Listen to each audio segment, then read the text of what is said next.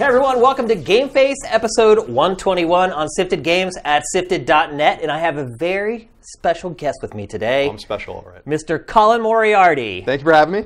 I put on pants today, I left my apartment, and here I am. Colin, you're not getting out much these days. No, I have no time. And also I live in Santa Monica, and we were just talking about, it took me, you're like 7 miles from me or something. Is it even 7 miles? It's like maybe 6.5 miles by road from me, and it took me an hour and 10 minutes to get here today.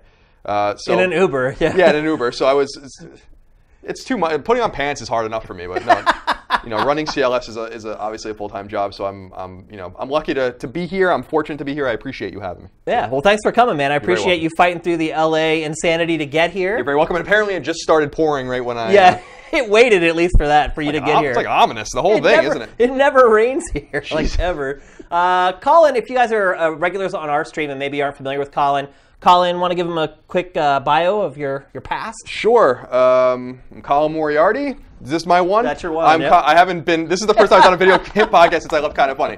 I'm Colin Moriarty. I am 33 years old from Long Island, New York. I was senior editor of IGN for many years, and then I left that to found Kind of Funny, which I then left a year ago, almost to the date, to found Colin's Last Stand. So that's what I do now. And I'm here in LA. It's been almost a year. And it's very different down here, and we're getting San Francisco weather. Better different? No, different. You don't like LA compared to SF? I don't know. San Francisco was super expensive. I had a $3,000 apartment there, which was considered a steal, and it was 3 bedrooms. So getting away from that like kind of, it felt like, if I wanted to spend that much money, I'd go home to New York and live in a cool city. But so I wanted to come down to LA. It's a little cheaper. It's nicer. The weather's nice. People are nice. You live in Santa Monica. It's like paradise. Yeah, I live like 2 blocks from the beach in Santa Monica. It's awesome. So no, it's different. I don't want to. It's like children. Yeah. I know I like the New York child better than the other children though. So gotcha. Yeah, there you go. Yeah. So anyway, you are on Patreon. Yes. Patreon.com/Colin's Last Stand. Yes. Kind of when we launched Kind of Funny, we were the first big. I'm so confused now. It's all good. God, I really need to leave more often. We were the first big Patreon, and we really learned a lot from using that. And so when I left Kind of Funny, I just started a new one, and people have been very kind to me and very generous. So I appreciate that very much. And I know we got some nice crossover between our audiences too. Now that you were on Fireside Chats, my podcast, not too long ago, and so there's a nice symbiotic relationship between I think lots of gaming Patreons, whether it's ours and Easy Allies or NoClip or whatever the case might be. Yep. People are getting in and understanding kind of what we're trying to do, so it's pretty cool. Yep. What kind of gaming content do you do at Colin's Last Stand? So CLS is 4 shows that are totally unrelated to each other. One is political and historical, but that's on hiatus because I wanted to start doing something else, and we'll bring that back at some point. So the 3 shows right now are Fireside Chats, which is what you were on, which is a podcast series where I interview random people. So I interviewed someone last week about cryptocurrency. I interviewed a few months ago a prostitute, which was awesome. Really? Yeah, it was awesome. She's like a high-end escort. How did you find that person to interview? That's a long story. Next week I have my friend Dave Rubin on from the Rubin Report. So it's just about different people that I'm curious about and want to just pick their brains. So we have Fireside Chats. We have Knockback, which is the podcast series I just started with my brother Dagan, who's a lead animator and designer at Sesame Workshop, and it's all retro themed. So our first episode was about Empire Strikes Back. Our second episode was about Nintendo consoles, ranking the Nintendo consoles. We just what did you give number 1? NES. Okay. We just did one about the Twilight Zone and G.I. Joe, so that's all that. And then the video game show on YouTube is called Side Quest. And I originally called it that because it was supposed to be something I was going to do on the side, and it quickly became the biggest show I do. And those are basically video essays that I do once a week on Monday, and I'm working on the one for Monday right before I came here. So while I was waiting for Ni no Kuni 2 to come in the mail, but I'm also waiting for it. I think they sent it this week, but it still hasn't come. I think hopefully tomorrow. I'm praying that it's in the mailbox tomorrow. It's weird. They're sending out like hard copies of the game instead of just sending out download codes. Yeah, which is cool. I used to hate much more on hard copies of games, but it takes time. Spectrum Internet's terrible. So, but yeah, no, I was really looking forward to playing that this weekend, and now I'm probably gonna have to subject myself to more Secret of Mana, which is. We'll discuss that in a bit. God help me. Yeah.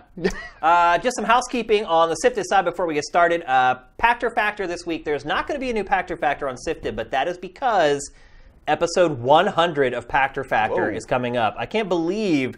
Well, first of all, we're at like episode 121 of GameFace. I can't believe that. It's awesome. Congratulations. Thank you. And we're at 100 is next for Pactor Factor, and we are doing something very, very special for episode 100. So special, in fact, that it's going to take a good week and a half to produce it. So I'm not going to spoil anything else other than that. Just wanted to let you know there won't be a new ep on Sifted this Monday, as there usually is. Another episode will roll out onto our YouTube channel on Tuesday for you guys if you aren't subscribers or patrons to Sifted. So just want to give you that little heads up. But I think we're ready to rock, man. Yeah, let's do it. It's a shame we're doing it this week. I kind of wish you could have come in next week because there are a lot of big games that are about to come out. Like I just got review code for Sea of Thieves right before I came here. Oh, cool. I'm really excited to play that after playing the beta. Obviously, Ni no Kuni 2 is about to come out. Yes. So I feel like next week is kind of the start of the year in a lot of ways. It's been a really slow first quarter in games. Which is awesome, because first of all, I've said it's many good times, for you with doing the content you do. Well, yeah. Trying to do a video cast every week, it's a little tough. Yeah, I don't have to be. That's the beauty of not being at IGN or Kind of Funny anymore. I love both those places, but not having to like subject myself to everything. I actually literally, gave my Xbox One away because I'm never going to play it. I'd never play it. And then I, play a few things on Switch. But I spent a lot of the time, I platinumed BioShock 2 earlier this year. I platinumed BioShock Infinite. I'm close to the platinum in Dying Light. So I've been catching up. You're so lucky that you I've been can catching do up on that old and stuff. like Awesome. make a living. It's awesome. Yeah, I'm playing, the way I keep telling people is, or what I keep telling people is I'm playing games the way gamers play games. No, you're right. You're absolutely right. And so I don't have, I have something like 500 PS4 games, like literally. Yeah, and I don't need to play any of them, and it's nice. So I'm just reaching out to PR, like I'm good friends with with Denny and Nick over at Namco, for instance, and they were like, oh yeah, we'll send you a copy of Ni no Kuni. Or I was talking to Ubisoft about Far Cry and all. So I just kind of another one that's coming soon. Yep, which I'm super excited about, especially because of the political slant with side quests. Right. I think we're going to work out well for you. It's going to be awesome. So it's nice to be able to pick and choose. Yeah. I feel a little more normal and a little less scattered, as it were. People used to get mad at me. I remember my last year, Kind of Funny calendar year, I played something like 72 games. Yeah. And you can see the trophies for all of them. I played them. And beat probably half of them or something like that. And people were like, that's not enough for you to do a video game podcast. And I'm like, I can't do this. How much more can you play? I can't do this anymore. But each game is like at least 10 to 15 hours. Yeah, a lot of them are like 30, 40, 50. Yeah, not everything's like Edith Finch. So to be able to sit down and play Dying Light for literally 70 hours in the 3 years, literally 3 years after it came out, great. Bro, you have found the sweet spot. Yes. I am, on the other hand, still on the squirrel wheel, my friend.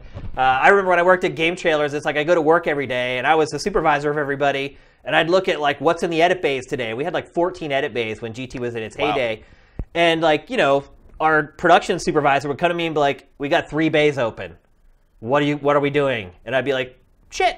Like I have to go talk to my team like, yo, we need to get content in the edit bay every day. Yeah, the churn's rough, like man. I can't do it anymore. I kind of enjoy it in some ways. It keeps like life and work exciting and it makes every day different, but it can be very stressful. If you let it get to you, especially. No, it's super stressful. I mean, at IGN, I ran PlayStation coverage, so having at the time 3 platforms to worry about with Vita and PS3 and PS4, it was difficult to kind of keep up with everything and then kind of delegate.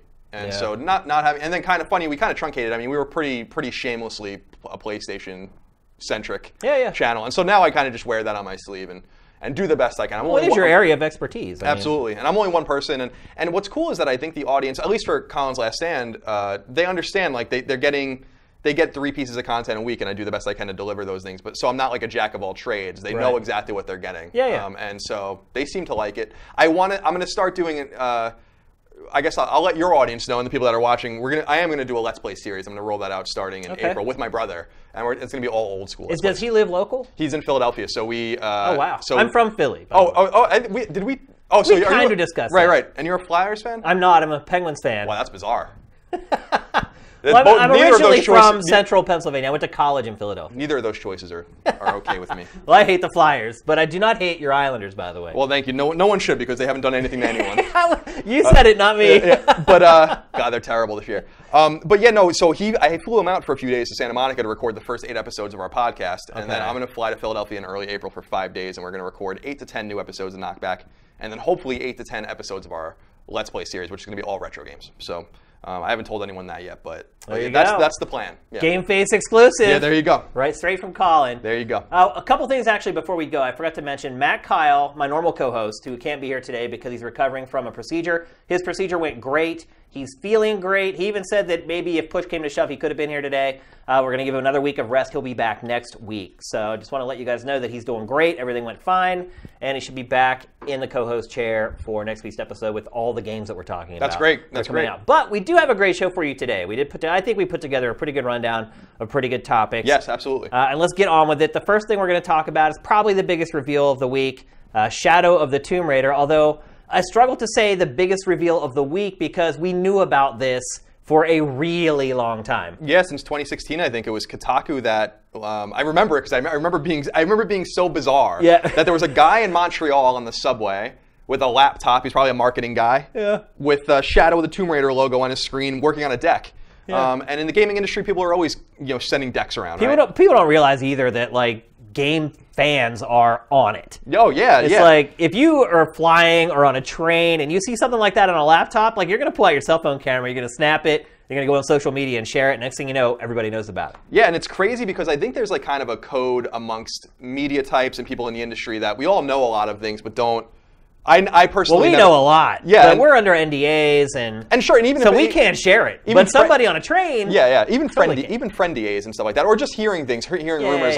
There's kind of a code that we don't, divulge that information. But if you're just a person on the train, you haven't signed anything. You're not, there's no, and you have no loyalty or alliance to any of these people either. Yeah. So I felt bad for that guy. At first I was like, that guy probably should be fired, but then I'm like, well, that's an easy thing for me to say. Yeah, but would you have been on a train with your laptop open with that kind of information? No, although I am shocked. You wouldn't. I am shocked at some of the conversations I have had in public that haven't been picked up. About games or things that people have told me even in public. Yeah. And I remember at E3 in 2008, or someone randomly telling me, which is not a big deal now, but about Mass Effect 2, which wasn't even announced yet. He's like, by the way, you're saved from Mass Effect. Well, go to Mass Effect 2. And he was telling me this at the W or something. And I'm like, that's a pretty big deal. But then you kind of learn not to, and now obviously that's kind of passe. But we always kind of get put in a position. I think a lot of it depends on what kind of journalist you are. If you're like Jason Schreier at Kotaku, I'm guessing publishers, developers don't have those kinds of conversations with him because that if he hears something, he's going to report it. Right. Unless he signs some kind of NDA or something like that. So I think a lot of it is kind of a feeling out process where you're kind of reading the other person or the other person and what position they're in and whether they would report something like that. I think if somebody tells me something, I'm probably going to report it. Sure. And I think people know, though, that that's the type of games journalist I am, that if I hear something, I'm going to report it unless I've agreed to keep it off the record or I've signed an NDA. Sure. But look, there's an advantage of being the other side where they trust you because if people are willing to talk to you and share secrets with you, you have the ability to keep that kind of in your back pocket and then use that to shape your coverage and your commentary a lot based on that information. You don't have to share that information, but you can use that information as kind of like a secret weapon in a lot of ways to prepare yourself for coverage that's to come and make sure you have guys ready to go when something's going to break and things like that. Not necessarily break the story, but still you can utilize that information to your advantage, I guess. Absolutely. And it's funny because when Greg and I on Podcast Beyond and PS I Love You used to do PlayStation predictions for E3 or for Tokyo Game Show or Gamescom or whatever it was, people would often read into what we didn't say because we had a very strict rule that anything that we actually knew or was feeding into things that we couldn't say, we wouldn't actually guess. So people would take our guesses and then work around them to figure things out, which I thought was pretty reverse fun. Engineer it, essentially. Exactly. Because and it's so funny how long things sometimes take. I left IGN at the end of 2014.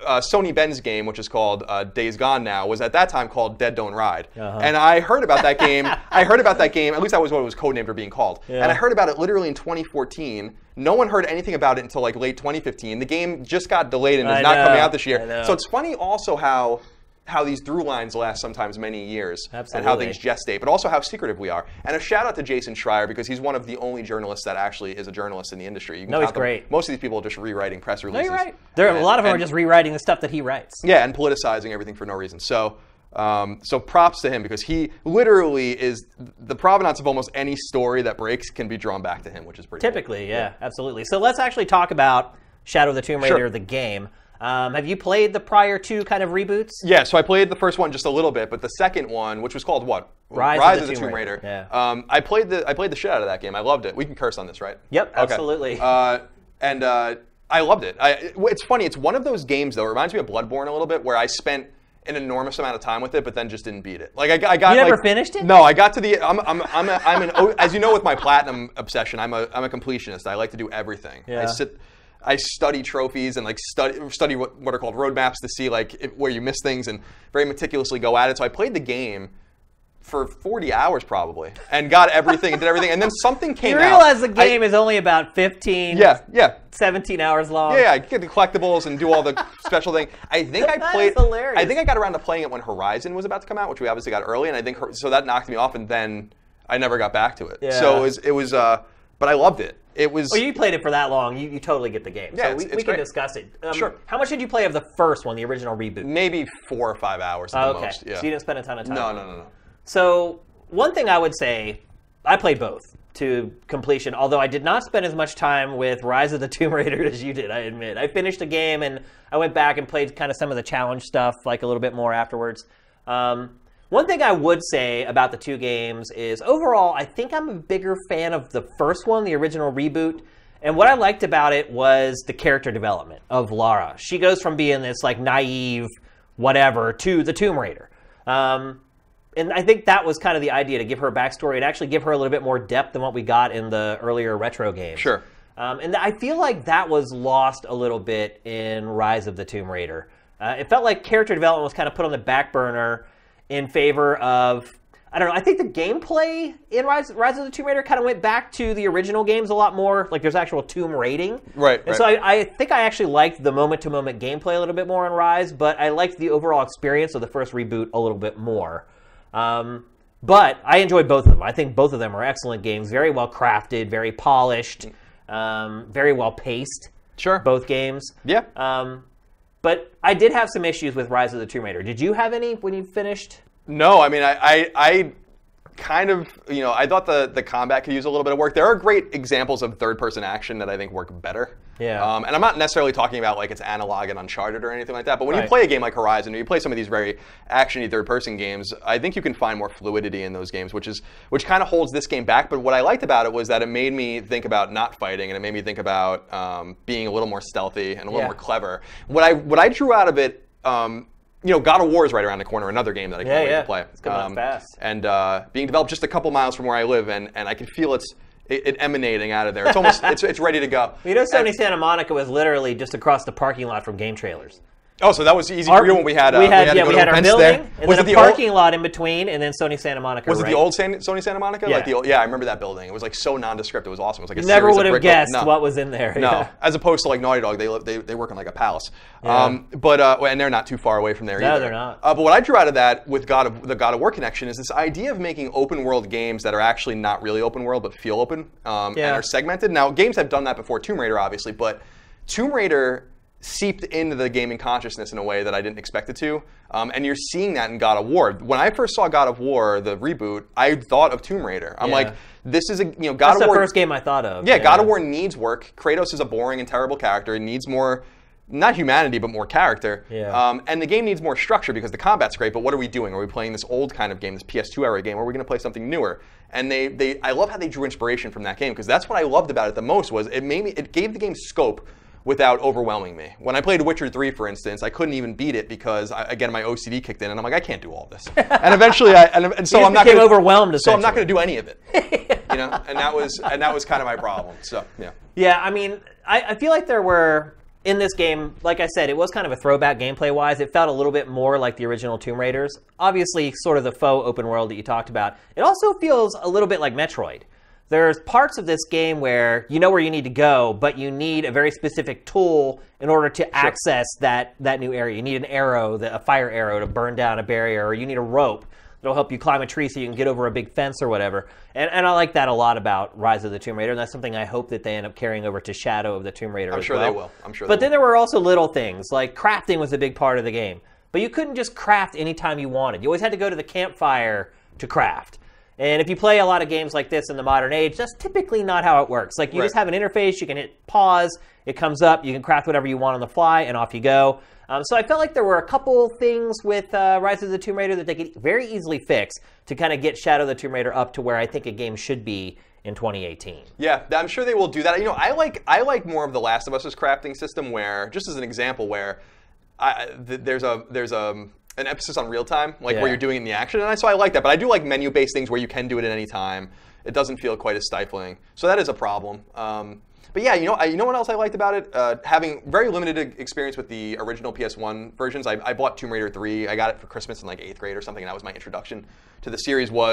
I liked Lara.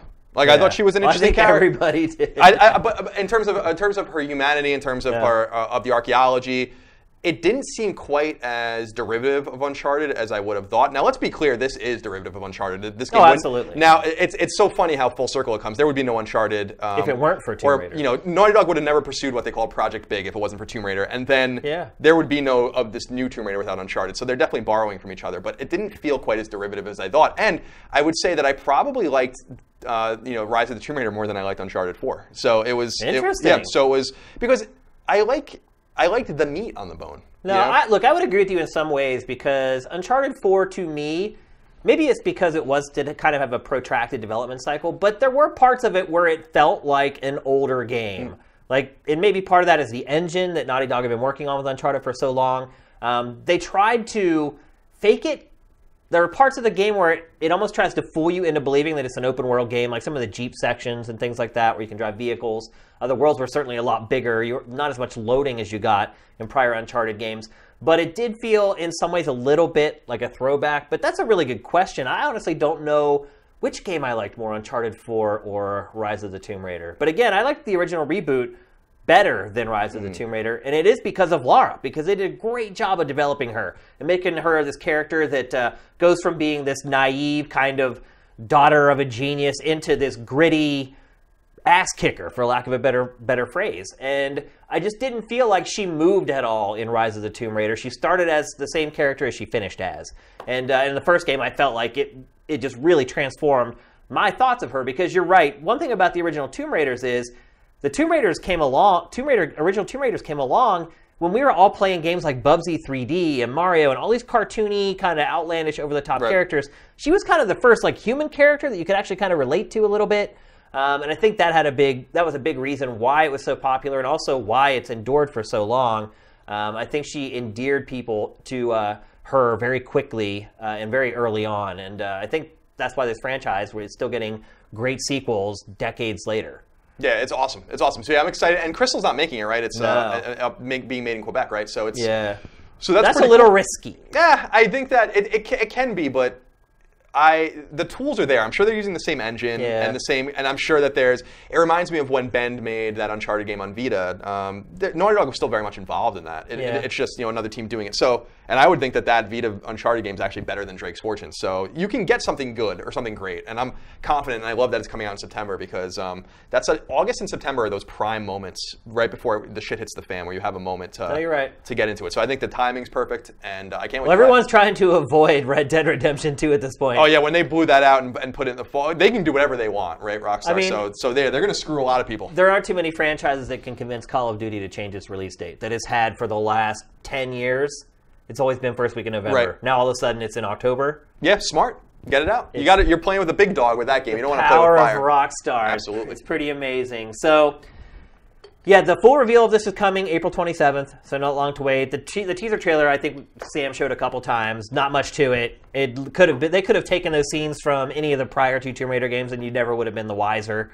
So we didn't get much, but stuff had kind of leaked out about it. I feel like maybe their hand was pressured a little bit. Plus, the movie just came out, and I'm sure there's some kind of agreement there where they can do some bumper marketing off of each other. Right. I wouldn't be surprised if this teaser is shown before the Tomb Raider movie in theaters. And it's so funny, too, when I was reading Jason's story. None of these games have been announced yet, but he's like, these guys aren't working on it because they're working on a Guardians of the Galaxy game. And these guys aren't working on it because they're working on an Avengers game. And all this. There's a lot of good stuff that's unannounced yet. And what I like about this announcement, too, happening in March, is everyone's holding their cards close to their chest now, and I love that. Bethesda was really the ones that started doing that a few years ago with Fallout 4 specifically. I think it's smart to build anticipation in short amounts of time, get people engaged, and then you don't have things like Days Gone that are going to dangle for the next, or Final Fantasy VII Remake, which is never going to come out. Ben has been working on Days Gone for like 7 years now? Yeah, I think... I'm trying to even think of what I know that's off the record and on the record. They were working on other stuff in between Uncharted, Golden Abyss, and I think they were even working on porting that game at some point. And then then I don't think the full production started until like 2014. So it's been like probably it's too long. Yeah. And the interesting thing about that game too is it's not even being built on proprietary Sony like Sony middleware or Sony engines. It's being built on Unreal, which is unusual, right? It's very weird. It's not a good sign to me. Yeah, so it may have been strategic. That's how Sony's kind of spinning it. Is like, oh, we didn't need it, and so we pushed it. 7 years. That's a long time. Well, it's just I fear for them, and I fear for Media Molecule in the sense that, I think I hate to say it. I know some of the guys at Media Molecule, including Saban, and they're really nice people. And I just think that sometimes you have to shit or get off the pot, and I wouldn't be surprised if Media Molecule's last game was Dreams, and I wouldn't be surprised at this point if Ben's last game is Days Gone, just because you have to produce. In the time that Media Molecule's been working on Dreams, for instance, Naughty Dog released Uncharted 3, The Last of Us, and The Last of Us 2 is probably going to come out within 6 months of it too. So. And by the way, it's not like Naughty Dog is like an assembly line of video games. Yeah. Like it usually takes its time with games as well. Yeah, you got to produce. I mean, with Days Gone, like we do a thing on Sifted. It's a Sifted video game fantasy draft. I don't know if you've ever played fantasy football. Yeah, obsessively. There's lots of money in it. Okay, yeah. Well, it's essentially fantasy football for video games. We take turns. We pick games until we both have 10 games on each team. And at the end of the year, we add up their Metacritic average, and whoever has the highest score total from the 10 games wins. That's cool. And what we've discovered playing it for the last several years is that a lot of times you get screwed. So you pick a game, the game gets delayed out of the year, and you end up getting 0 for that game, and it pretty much costs you the whole season. Right. So this year we instituted like 2 bench games, so we have 2 alternates this year that you can slide in. But I've become very cautious when we play because I'm always the one who gets burned by the games getting pushed out of that year. So this year I picked Days Gone. I'm like, it's been in development for 7 years. It's been shown at trade show after trade show. I'm like, it has got to be one of the safest picks to come out this year, and no. I heard some weird things about it like over the years. Like I heard at one point that it was split into 2 games, and then I heard that that's not true anymore. Then I heard I don't really, and I have some pretty knowledgeable sources. That's not good. When you hear stuff like that, that there's problems going on. I don't know what's going on with it, but but I wish them the best. Like what I love about that studio is they're isolated in Oregon. They're not around anyone, so there's not like this hullabaloo about like in LA or San Francisco. Yeah. So they get to work in peace. But that's probably why it's taken them 7 freaking years. Maybe. I trust in Shuhei and Scott Rhodey that they're probably getting that stuff straight, but I am worried about their long-term health, and I often wonder why they didn't try to shit out a siphon filter at some point or something too. But another franchise that's neither here nor there. Fallen by the wayside. Yeah. So all right, let's move on to our next topic. Actually, this one segues nicely into the next one. Big moves at Naughty Dog this week. Neil Druckmann was promoted from creative director to vice president. He's obviously been kind of the face of Naughty Dog now for probably, 6 years, 7 years? Yeah, I mean, he really came to prominence, some prominence with Uncharted 2, and then The Last of Us, obviously. Yeah. He came to prominence. I should be clear that he's a good personal friend of mine, so I'm super proud of him, but also you can take what I say about him with a grain of salt, because I have nothing but nice things to say about him. He's a really great guy. And we're not here to criticize him. No, I know, but what I'm saying is even nice things. Whatever I'm saying about him, I do know him, and he's a really sweet man and a smart guy. He's a great guy. I'm not friends with him, but I've met him several times, and he's not what you would expect from someone who's been the face of Naughty Dog. Probably one of the top 3 most skilled development teams in the world. Yeah. You never would guess that if you met him. So he was promoted to vice president, deservedly so. He's been the face of the company for a long time. He's been a spokesman for the company and its games for a long time. Started as an intern just back in 2004. Yeah, Jack 3, I think, was his first game. Think about that. He went from intern in 2004 to vice president in 13 years. Yeah, and not quietly either. That is insane. Yeah, he's a dynamo. And it shows you the kind of guy he is. I mean, obviously he's a force there, and they know better than we do what he's done there. So the fact that he's moved up the chain so quickly there shows what he's been doing behind the scenes and the impact that he has had on their output. But my question is, and what we want to discuss is, how is this going to affect Naughty Dog? Because obviously he's one of those guys that kind of has his fingers in every pie, and he kind of helps shape the overall. He's kind of like Miyamoto at Nintendo. He doesn't really work on one game. Right. He works kind of like on all of them. He walks around, he sprinkles his magical dust on each project, and all of them, it kind of makes all boats rise, so to speak. And he's kind of been doing that for a while at Naughty Dog. Now that he's kind of an executive, do you worry that Naughty Dog's quality might suffer a little bit. I don't worry about it with The Last of Us 2 because he's still in the creative director role for that. Right. I am curious, especially with Bruce being gone now, that and with Amy obviously gone, Justin Richmond's gone. Yeah. So like the leadership structure there is a little bit amorphous and kind of in flux. And I do worry about. I don't know if worried is. Have they ever given us a reason to worry? Not really. But every game is. But they always had those people in the stable to calm any fears. Yeah, I don't know. I think I'll be curious to see how it goes after that. They've worked, they tried a 2-team structure when they were doing Uncharted 3 and The Last of Us at the same time. That obviously didn't work out very well. And I don't think that he's a guy that wants to be working on different projects. He wanted to and he was supposed to go from The Last of Us to The Last of Us 2. Uncharted 4 was given to them because it had to be given to them, and that obviously put The Last of Us 2 a little bit behind and stuff like that. And they did a great job with what they had with Uncharted 4 and kind of reworked some things. So he has a lot to be proud of there. But what he does have, knowing him personally, is taste. And absolutely. And there is not. I don't want to say there's a dearth of taste in the industry, because that's not true. But there's a lot of people that don't have any taste. No, you're right. And like don't know what's good and don't know what's bad. And he knows that's what's why there's good. so many bad games.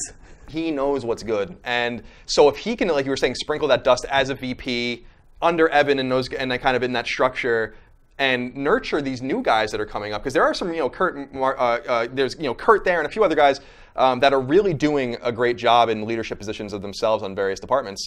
So if he can nurture them and bring them up like others brought him up, then there's something special going on over there. I mean, now, look, you said Uncharted 4 you're not a huge fan of. I think I personally... Some of the guys who are stepping up into the roles that he is vacating are guys from that team. Right, but you have to remember, so I've told this story before, right, that when I did the history of Naughty Dog, which was this big piece I did, like 50,000 words or something like that, I was talking to Amy, and I was outside her office waiting for her. She was on the phone or something. I was leaning against the wall. And I turn around. This was before Uncharted 4 was announced. This was before PlayStation 4 was announced. And it was Uncharted 4's storyboard, like the whole thing, like Chapter 1, Chapter 2, Chapter 3, Chapter 4, Chapter 5, or whatever. And I recognize some of those, like I remember one of the cards said Scotland, which is in Uncharted 4 at the end, right? Yeah. But what they had to do was come in with a half-finished story. A lot of the stuff was done. And they had to figure out how to put it back together in a way that was cohesive and coherent and rewrite things and bring... Remember, what was that guy's name? Todd Stashwick or whatever was originally in the game or something like that. He was removed. So they were given something... Also, Amy left kind of mid-development cycle. Right, exactly. So they were given... I don't hold Uncharted 4 against Bruce and Neil at all. First of all, it's a great game by itself. It's just compared to their other games. But I give them a lot of credit because they were given a puzzle box with puzzle pieces, but half the puzzle was already done. Yeah. And they had to figure out how to finish it, right? And that's hard. It would have probably been way easier for them to start from scratch, and the game probably would have been better, but they weren't able to do that. So I'm confident, if this was happening at a mid-tier studio or a studio that had some duds, I mean, when's the last time Naughty Dog had a dud? On the Genesis? I don't know. Rings of Power? Ever, really. Crash Team Racing? I mean, a total dud. Like, Crash Team Racing was brilliant. I don't know. It's just like, when's the last time? Like, they were making PC games in the 80s. They were making Genesis games in the 90s. When's the last time they made a bad game? When's the last time they made a mediocre game?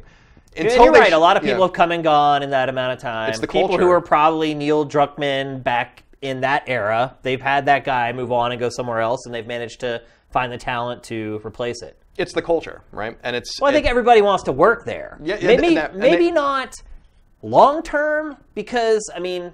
A lot of people that I've talked to that have worked there, they like working there and they like the people, but they all say it's like a grind. Oh, yeah. And that if they had to work their entire career there, they'd be like, just shoot me. But the fact that they can go in and work on maybe 1 or 2 Naughty Dog games and then parlay that into a higher position, maybe another development studio, obviously you're taking that culture along with you as well.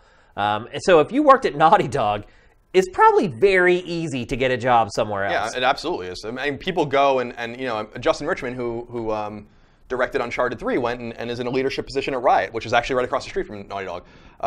But it's like, the way I look at it is, imagine if Salinger wrote more than just, in terms of novels, like well-known novels, more than Catcher in the Rye, right? Yeah. And someone's like, you gotta make a book better than this now, 2 years later. And then he did it. And then they're like, now you gotta make a book better than that one. And they do it. And then you're like, now you got to make a better book than that. And so on. That's why people... That's not a fair comparison. Whether it's Harper Lee or one of these guys, I think it's personally the reason why people don't endeavor to follow things up, because they're not able to do it. Naughty Dog did it. But books and games are different, because with games you have an easier opportunity to make something better just because of technology. Technology is always improving. So you always have a better graphics engine. You have a better API. You have better middleware you can use to make a game. With a book, it's always a typewriter or a pen and ink, and then it's all on you. Right. So I get the analogy that you're making, but video games are very unique in that way. Like music, to an extent, movies, certainly, the technology improves and it makes it easier. You can do a lot more stuff in CG today than you could do 20 years ago when the original Jurassic... I mean, have you watched the original Jurassic Park? Not in the last 15 years, probably. But if you watch it now, you're like, wow, I can't believe I thought that looked good back then. So with anything that has technology involved, you do have advantages as time goes on because everything gets easier. Everything's a lot more automated as it goes on. I mean, that's why you don't really see a lot of completely and utterly bad games now. It's because middleware has got to a point where any jabroni can pretty much make a game that looks and plays decently. Now it's really up to like the art side of games, Sure. which is the secret sauce that not everyone has. And that's something that Naughty Dog has always had. And Naughty Dog is very good at reloading the gun and recruiting people who are going to fall in line and sort of keep that aesthetic going in the next generation of employees at the studio. So for me, anytime you look at a studio that has a track record like Naughty Dog, you always wonder, what is that cog? What is that secret sauce? And for Nintendo, it has been Miyamoto for a long time. And so I wanted to talk about this to just maybe try to suss out whether or not Druckmann might be that guy. And now that he's moving on to more of a supervisory role, if that might have any kind of an impact on the studio. Yeah, I personally think it has every potential to have a positive impact. Because there's other talented people there. Yeah. I think one of the things, from my understanding of talking to him and knowing him, is I think he kind of feels bad that it seems like he made The Last of Us by himself, and he's not that kind of guy. Yeah. And I think this almost fits his personality, where it's like 150 people worked on this game, and he wants them to get their credit. He wants them to get their due. It's not him. He didn't do it all. No, he's very humble. Yeah, he is. So I think this actually kind of fits him.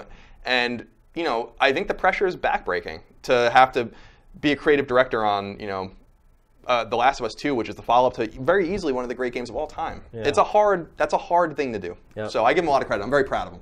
All right. Well, we'll see. Last of Us 2, probably next year? Yeah, I would say May or June 2019. Yeah, that's what it's kind of looking like. A lot of people are saying maybe this year. No way. Well, I can 100% guarantee you it's not coming out they this did year. go on the Game Awards and accept like most anticipated game. Right. Which I think made a lot of people wonder if the game was coming out this year. But the caveat with that is that for whatever reason, that award at the Game Awards isn't like most anticipated game of next year. Right, just most anticipated game. It's just most anticipated game, period. Yeah, it reminds me of No Man's Sky when that won over and over again. I think a lot of people don't realize that. Yeah. Well, it's just, I mean, I told people in 2016, 2017, when I'm like, the game's coming out in 2019. The game's coming out in 2019. It's going to be like the last game. It's going to be one of the best last games for that PlayStation platform. I agree. Remember that The Last of Us, the original one, came out June 2013. 5 months later, we got PS4. Right. I think it's going to be a similar thing. And they'll end up doing the same thing. They'll release it on PS4 and PS5. Right. And they'll double dip and get the sales from both platforms. And that's the fun thing, is that I don't think people realize that PS5 games are in development. They have been for a while now. Yeah, absolutely. And PS5, I think, fall 2019. I think it's... Well, Dave, the rumor we were talking about on the show last week, dev kits are out there now for PS5. I mean, and they've actually been out there for a while. Yeah, I knew. Now people finally had the guts to be like, yeah, we have one. I think it was last fall that I heard that someone told me, like, for the first time, like, we are working on a game for the console. So not that dev kits even matter anymore. No, you're basically just developing for a PC anyway. Exactly. Now you know what the limits are, and that's pretty much all that matters. It's not like back in the day with the cell processor, or when you had like custom chips from like some company put into the N64, or you have like ATI building the Dolphin processor for that doesn't happen anymore. No. It's all just NVIDIA off-the-shelf parts that you're just building a PC that can fit in a small form factor. Yeah, I can't wait to see what they come up with and when and how they announce it. I assume the announcement will be Q1 2019 or something like that, maybe even E3 or something like that. And then because they revealed PS4 in Manhattan in February of 2013, which was cool but weird. So yeah, I'm excited. I'm excited. Like, I think because of the economic recession, the last generation was extended. I think people forget that generations usually last 5 to 6 years, not 7 or 8 or 9 years. And I know that the interstitial consoles, with Xbox One X and with PS4 Pro, like, kind of confuse people. But I think that's just them testing the waters. I wouldn't even be surprised if the new consoles were modular in some way. But we have to kind of see like what will. No, I've had this idea for a long time of consoles and people thought I was crazy when I brought it up like a year and a half ago.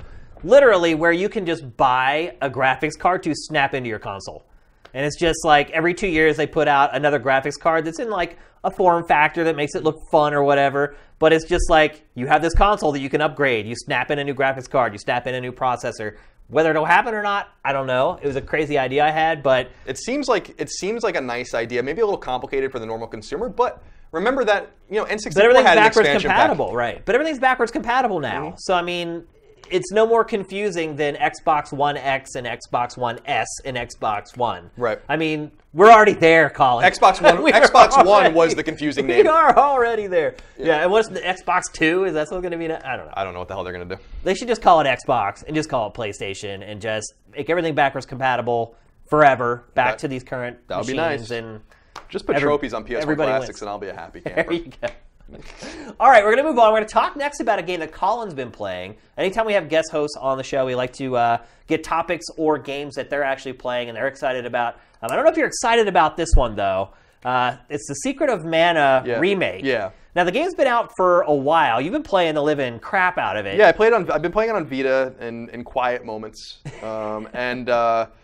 It's just bad. Oh, look, yeah, so the reviews have been terrible. Like, Yeah. it really got raked over the coals. Were they right? Because in some cases, the overall opinion of a game isn't necessarily always correct. I'm going to let you in on a little secret. I don't think Secret of Mana was ever very good. Wow. And it's this, we have these goggles, what we look back on the SNES era with the RPGs, right? And there are great RPGs on the SNES where we're talking about Final Fantasy IV and Final Fantasy VI, where we're talking about Lufia, where we're talking about the Quintet and Enix games that kind of had RPG or sim elements like ActRaiser, Secret of Evermore, all of these kinds of games, right? There's a lot of good games. And Secret of Mana is a good game. But it was always kind of looked at as this pinnacle role-playing game on a console that had plenty of role-playing games. Now, I think PS1 had a better catalog of role-playing games, but I respect the Super Nintendo's catalog. And what I'm thinking now, playing this for the first time since the 90s, in this new... Did you really like it back in the 90s? I liked it, but even back then, I'm like, I don't really get why... It's fine. It's fun. I think about other Squaresoft games at the time. I think about its contemporaries even on Genesis with Phantasy Star and stuff like that. And I'm like, this game doesn't hold a candle to any of those. And Phantasy Star is a pretty high bar. And when I look at this game and I'm playing it now without the mystique of the 16-bit kind of graphics and stuff like that, and this kind of garbage 3D art and the control scheme sucks. The game crashes constantly. I've never had a Vita game crash even once or twice. This game's crashed. You've never had a Vita game crash? Not what I'm saying is regularly. A game will crash once or twice, but I play extensively on Vita. I've never had a game run like this on a Vita ever. Gotcha. This is a game from a big publisher. This isn't a game from Idea Factory. But did you notice that they announced this and literally like 3 or 4 months later it was released? Yeah, and I think it's a port of maybe an iOS game or something because they're playing around a lot with. They did it with Tactics. They just did it with Final Fantasy V, I think, and 6, which is really a horrifying thing to think about. But it made me just think in my mind, was this game ever as good as people talked about it? And I think the answer is no. And because how much could a remake alter the overall quality of the original game? It's not helping. It's not helping. It's not going to change the story. It's not going to change the writing. It's not going to change the character development. All things that are very important in any RPG. It's probably not going to change the combat system, although we'll talk about a remake a little later on in the show where maybe that is the case. Right. But in this case, it didn't. It's not going to change the battle system, the magic system. So maybe you're onto something here. Maybe this is just one of those games that for whatever reason established some kind of a cult following and people just kind of piled on and lifted it up to heights that it didn't deserve to reach. Yeah, I think that people just... Listen, it's all subjective. Like, if people love that game, that's totally great. But what do they call the series in Japan? Seiken Densetsu or something like that? Final Fantasy Adventure, the first one on Game Boy that was recently remade like a year or so ago for Vita and other consoles. I think Vita, maybe PS4. It even struck me then. I'm like, this isn't as good as I remember it. And when I go back and play other old games that I love, we mentioned ActRaiser, or I'm a huge old Mega Man fan, Castlevania fan. Those games hold up and are brilliant to this day. Yeah, so when I put that, the other thing though, is it's just a reliance on this cheap graphical look that sucks, and it just removes. Yeah, I'm not a fan of it at all. Look at the game. It removes like a vacuum. The aesthetic, the spirit, and the story, and the feeling, the immersion of these beautiful pixelated graphics that forced you to use your imagination a little bit. I look at this. I'm like, look at this right now. Like this looks like shit. It really does. Yeah. When I first saw it, look at that. That is so ridiculous. The game. I remember Secret of Mana being way darker than this, way more moody. Like, what is this? Wait, roll that back, Sam. That dude's face when he walks across there.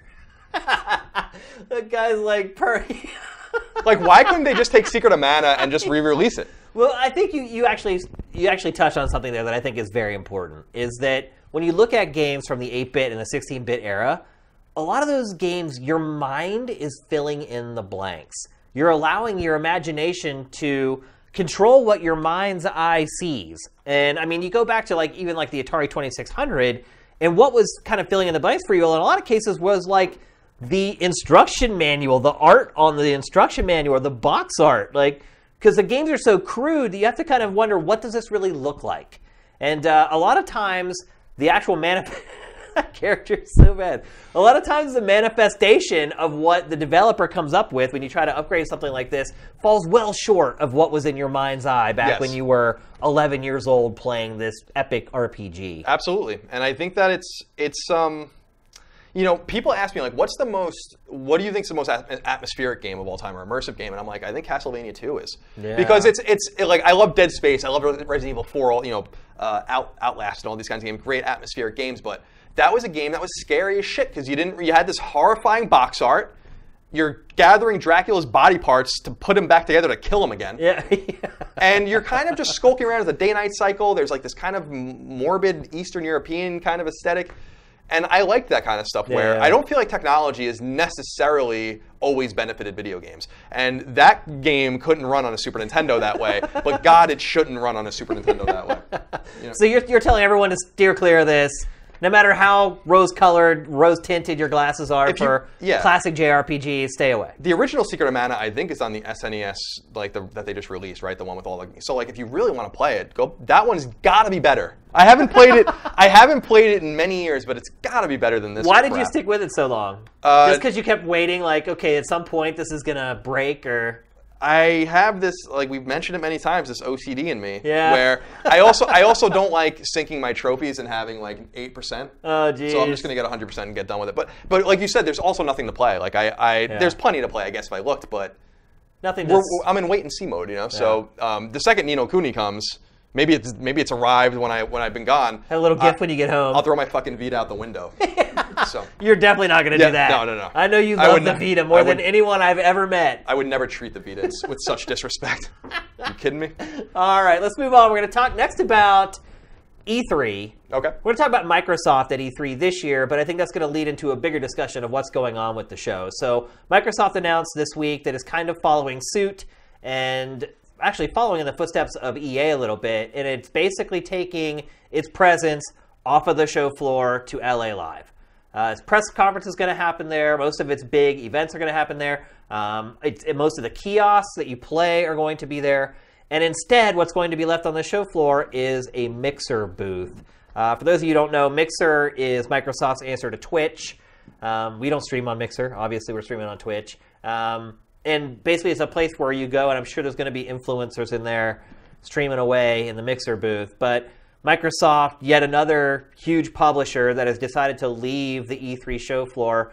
Colin, how do you feel about this? First of all, how did you feel about when EA made that decision? How do you think that's all kind of shook out? And now, how do you feel about one of the big three leaving the show floor? Well, it's significant that it's a hardware manufacturer. Yeah. And I think that, you know... Especially when you just launched the X.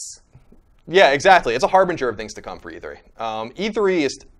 I fucking hate E3. Like, really? I hate it. I think I've been to 12 of them or something like that. And it was always the bane of my existence, because it doesn't focus on what I think makes video games good and fun, which is nuance and spending time with the game and studying it and anticipating it. Instead, it's just lines of people, way too many people, and now they've opened it to the public, so it's even worse. I can't even imagine going to it anymore.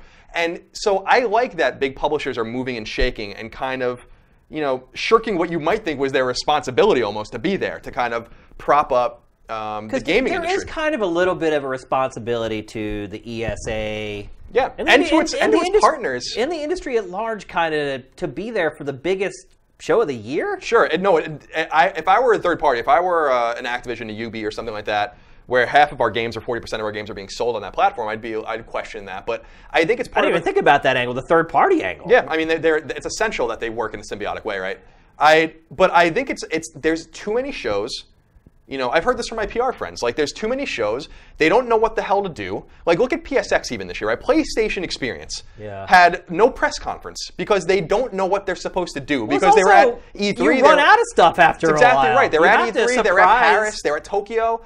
Eventually, there's only so many games. Yeah. And how many times do you need to see them and want to see them? And I think trotting them out over and over again for you to play hands-on at PAX, hands-on at E3, hands-on at Gamescom, hands-on at Paris, it's like enough already, you know? And so I think this is a trend towards smaller presences at more intimate presences off. I don't want to be a dick about E3 specifically. I know people are excited to go, and I know that it's exciting for people that aren't in the industry or have small blogs or whatever to go.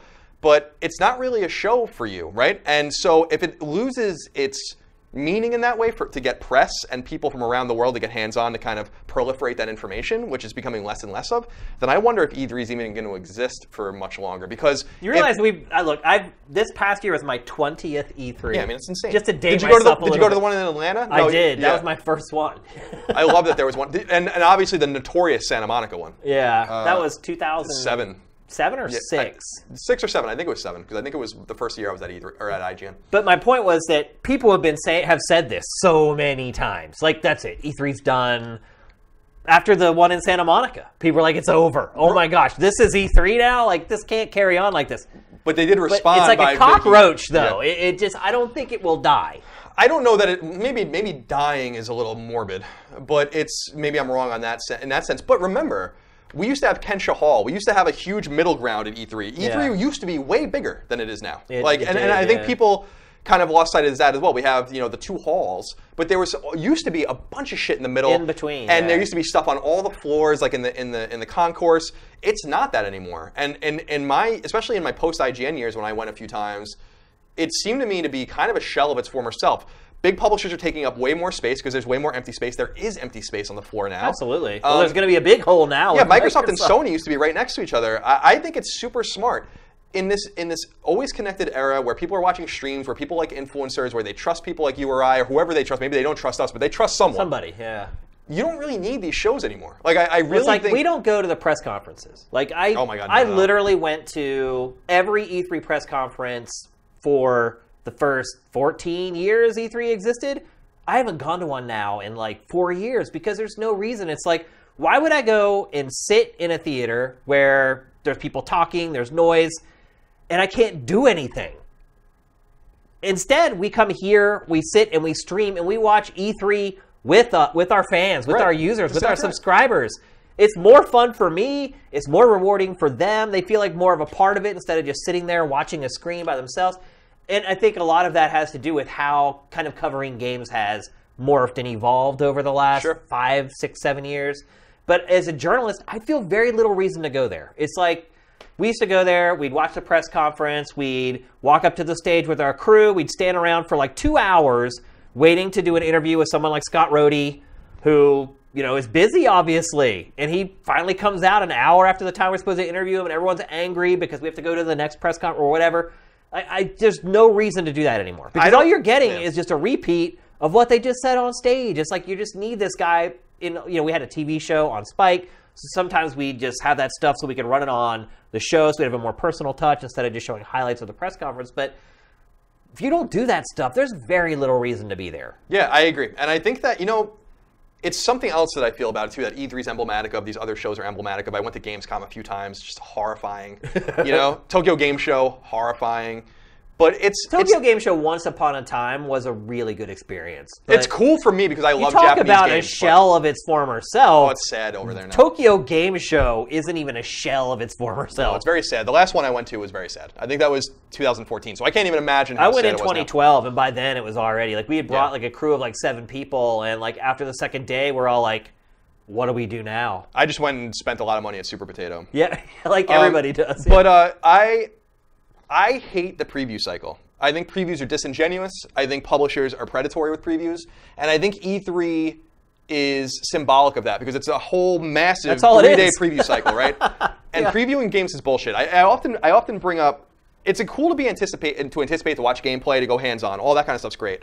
But when you're seeing these vertical slices of games that are not representative of the rest of the game by design, it starts to become, like I said, predatory. And I think about it's like fool's gold. I think about two somewhat recent examples. When I saw Knack, which is horrifyingly bad. Yeah, I'm not a fan. It has its fans, though. I saw the game and played the game many times before it came out, right? And it was awesome.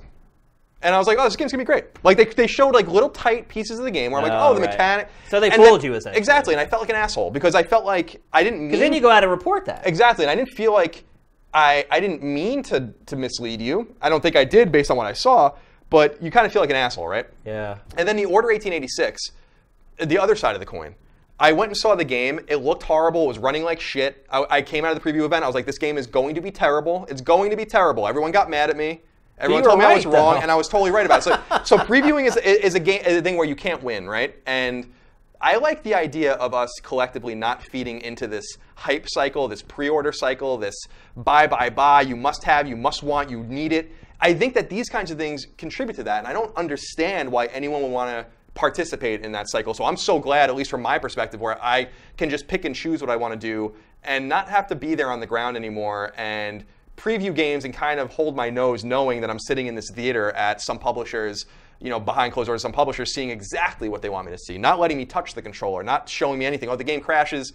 I won't do that when it comes out kind of shit. Yeah. And so maybe I'm a little pessimistic in that way, but I think we have to grow up as an industry a little bit. And I think this is a vestige of the 90s to me. And, no, I'd agree with that, yeah. But don't you think that just for the purposes, the nuts and bolts of doing the job, that it's much easier just to have everything in one big building?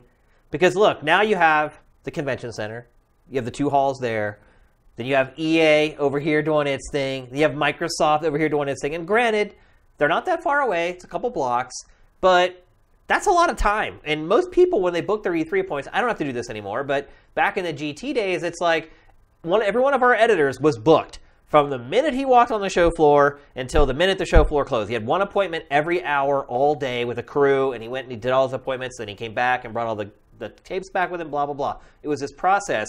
But when you have these disparate locations scattered all over downtown Los Angeles, it kind of interrupts the flow and the scheduling of actually covering the show. And I feel like in a lot of ways, these publishers leaving the show floor, it's a lot of bit selfish. It's not just selfish talking about the journalists who are hustling trying to cover this. It's also selfish when you talk about the industry. It's like the industry needs EA and Microsoft to be at E3. This is the one time out of the year where we get national coverage on mainstream outlets. It's when Yahoo finally talks about the video game industry. It's when all the big news outlets, the CNNs, all those finally show up and talk about video games. And when you start pulling the best stuff out of, and look, this is one of the 3 platform holders we're talking about here. Start pulling that stuff up out of the show, suddenly the show isn't such a spectacle anymore. And it's just kind of this shell of its former self with a lot of open space. And I feel like maybe E3 starts letting more fans in. Yeah, maybe. And this could be kind of the death knell here, like the thing that makes it start cycling down the drain until it just turns into another PAX. Or Gamescom, which is what you definitely don't want, because that show's horrific. It is. It's hard to cover. And it's... I don't know. From my perspective, again, just from my opinion, it's not right or wrong, and other people are going to feel differently. I think it's like Microsoft leaving is like drawing the curtain back and showing an emptiness that I think has always kind of been there anyway. What could they do to get why don't they just send people builds? Why does everyone have to be so have a debug kit? Like everyone has a fucking debug kit. Just send them the games. You don't even need debug kits. Yeah, now you don't, because now you can get Sony with PS4 started putting their previews even on the PSN. So these shows exist because publishers want to control everything. They don't want to relinquish anything. And remember back in the day, they don't really do this anymore, but you were there back in the day when it's like, oh, you want to see a game? You're gonna go to Sweden. You want to see a game? You got to go to Mexico. And it's like, no, there were times where you had to go to Italy to review Assassin's Creed. Yeah, exactly. It's no, just send me the disc. I got 5 debugs sitting in my office. But that's the thing, is it's a half step, right? Because that doesn't happen anymore. Because everyone's enough already. We have other things to do. They still do have events like that. It's not anywhere near the way it used to be. No, you're right. You're right. Not even maybe 5% of what it used to be. And I think the funny part too is that a lot of people used to look at games journalists and think that we were bought off, or they were jealous because we got to go. That we didn't like doing this. No, stuff. I hated it. And can you blame the audience for thinking that when they're No, putting not you up really. I remember playing Kingdoms of Amalur, I think, at the Cosmopolitan in Vegas, which is, I love Vegas, I go there all the time, but one of the great hotels there, Yeah. they put you up The for best, 4 days. probably, hotel. Yeah, and it's like, and they give you your own, and I'm like, you literally could have saved yourself hundreds of thousands of dollars, but also just sent me the game. And so That's I think with Control that you were talking about earlier, awful. though. It's Well, I don't horrible. know if you ever went to any of the Call of Duty review events that they used to have. no, that wasn't my game. Where they would put everybody up at like a golf course or whatever with like and you'd stay in hotel rooms, and they would go there like a week and a half beforehand, wire up all the rooms with Ethernet, and you would play the single player campaign in your room. You come in, it was very guarded. The console will be locked with the steel case with the lock on the front. It's absurd. And they'd be like, so you have today to play the campaign, and then the next 2 days you would go into this big room where they had everything wired up to play multiplayer. And I remember we came back from one we were doing a show called Invisible Walls at the time, and I came back and I talked about how I was in Ojai at this event, and they flew us in a helicopter from LA, Santa Monica Airport, in a helicopter up to Ojai. I got like sick in the helicopter, and I was like, dude, like, just let me drive there. Like, I really don't want to fly in this rickety military helicopter up. It was nice to see the coast when I wasn't like trying to keep my lunch in my stomach or Right. whatever. But I think the perspective of a lot of people who haven't done this is, oh, that curries favor for that game. But I think what it is if at least when you're dealing with more experienced journalists, it did not curry favor for that game at all. No. You're putting me, in my opinion, in a non-ideal situation to play these games. And Call of Duty and Activision were great because you'd sit down, you literally had like a 5.1 system set up around your little couch in your hotel room. But a lot of times that's not the case. You go to these review events and you're sitting at a kiosk and there's 10 dudes lined up beside you at a kiosk, and it's really hot in the room because like all this gear is on and the AC can't keep up. It wasn't helping anybody, in my opinion. And you're right, in a lot of ways, the readers or the viewers or the fans or whatever of various publications would be like, wait, what's going on there? That's a little shady. Yeah, You can't I really don't blame blame them. them I for don't blame saying them. that. No. Even though you know that it was the exact opposite of it. You That's- can't blame them for thinking that somehow that was currying favor. Absolutely, and I've said many times, like, I was in a senior position at the biggest gaming website in the world for a long time, and nothing ever untoward ever happened. Like, Yeah, I know, I'm just straight up saying, I know. that, like, it never happened. know. But what I often said was, all it required, like when you go to a review event, I'm sure it's still the case today, there might be like 50 outlets there, right? But the publisher doesn't really give a shit about any of those outlets, except for like maybe 7 or 8 of them, right? No, you're right. If 7 or 8 of those outlets were just like, we're not going, then they would stop doing it. No, you're right. If IGN and GameSpot and Kotaku and whoever else were like, we're not doing this anymore, like, Right. then they would stop doing it because little blog with 10,000 views is being brought over to be cool, like so they look cool, but the they don't care. influencers do muddy the waters a little bit because Well, the ethics are a little different with those guys. right, their ethics are different. They have nobody. There's no checks and balances. No one looking over their shoulder. I've talked about YouTubers a million times on a million shows. I'm not a fan of how the editorial works with those guys, but we're talking about the angle of they want those people to be there. And if we decide, or the top 7 traditional publications decide not to go, those influencers are going to go. They're going to go, but you have to understand, YouTube and Twitch and the influencers of new podcasting and all that kind of stuff, they're going to eat those sites lunch eventually anyway. So it's a matter of just how they're slowly nibbling away at it, but maybe they'll eat it a little quicker. But it was just a thing I thought of when I was at IGN when this wasn't quite as crazy as it is now, where I'm like, I remember when we would have to figure out like who's going to go cover this game, and you just see the person's face drop. Like, Yeah.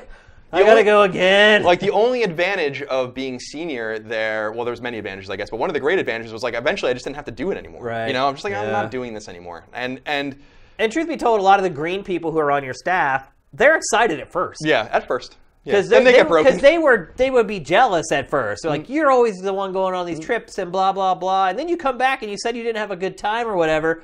And then it finally comes to the point where you're like, okay, I can start delegating this to them. They're excited the first 5 or 6.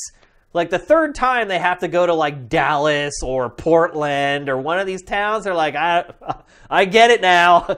Now I understand why you were never excited to go on these things. Yeah, the only advantage is like you live on a company card basically while you're gone. So you're basically living for free. So there's an advantage to that. But yeah, no, I agree. I just think we have to restructure the industry to, I think, be a little more intimate and a little more transparent and kind of let go of these old legacies. Just because E3 existed doesn't mean it needs to exist today. No, you're right. And I You're absolutely really right. do feel like it doesn't. These shows are cannibalizing each other, and until everyone can agree that we only need like maybe one of these a year and not 5 or 6 or 7 or what we're getting now, which is like a convention in every town with 100,000 people or more. There's going to be like a convention in Flint, Michigan, and Daly City, California soon. You know, it's like what, like why? Well, there's a PAX in every quadrant of the United States now, and now there's going to be one in Europe. Now that the parent company of PAX bought Eurogamer and US Gamer. They're going to take over EGX. I'm sure that's going to become PAX Europe or whatever. Dude, and I'm not trying to, like, again, I'm an old man now. I sound like an old curmudgeonly man, and I am. But and I understand, like, for gamers, this is a way for them to meet other gamers. This is a way for them to buy merch. I love PAX. I think PAX is awesome. PAX is cool, but again, it's way better than like the traditional conventions. But to me, I'm just like,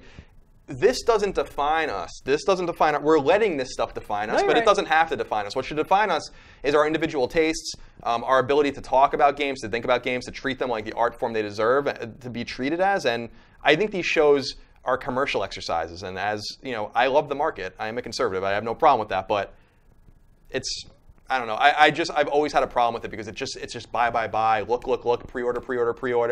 Play, and I'm like, it's dehumanizing us in a way, and I don't like it. So to bring it back around to kind of wrap up the topic. What the hell was the topic? It's Microsoft leaving the E3 show floor. We're rambling. So do you think that this will have big repercussions? Yes. On down the line? I because think so. Look, EA's one thing. One of the big three, one of the platform holders leaving is something else entirely. Because this could be a domino that just sends a bunch of other dominoes toppling. Well, do you want to be...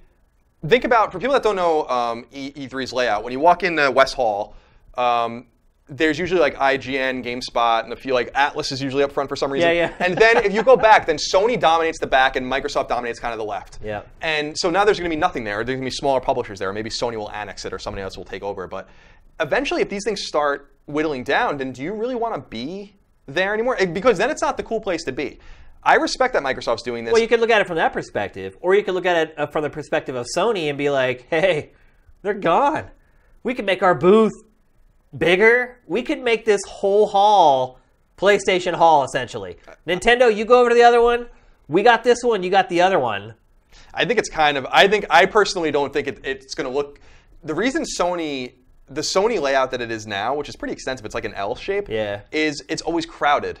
It always looks like the hot place to be. Yeah. I just think that optics are going to be really important here, and you know, I think the original harbinger was Nintendo not doing press conferences for a while, and then I think EA leaving obviously was that, and it was the next one, and Microsoft leaving obviously with hardware now is important.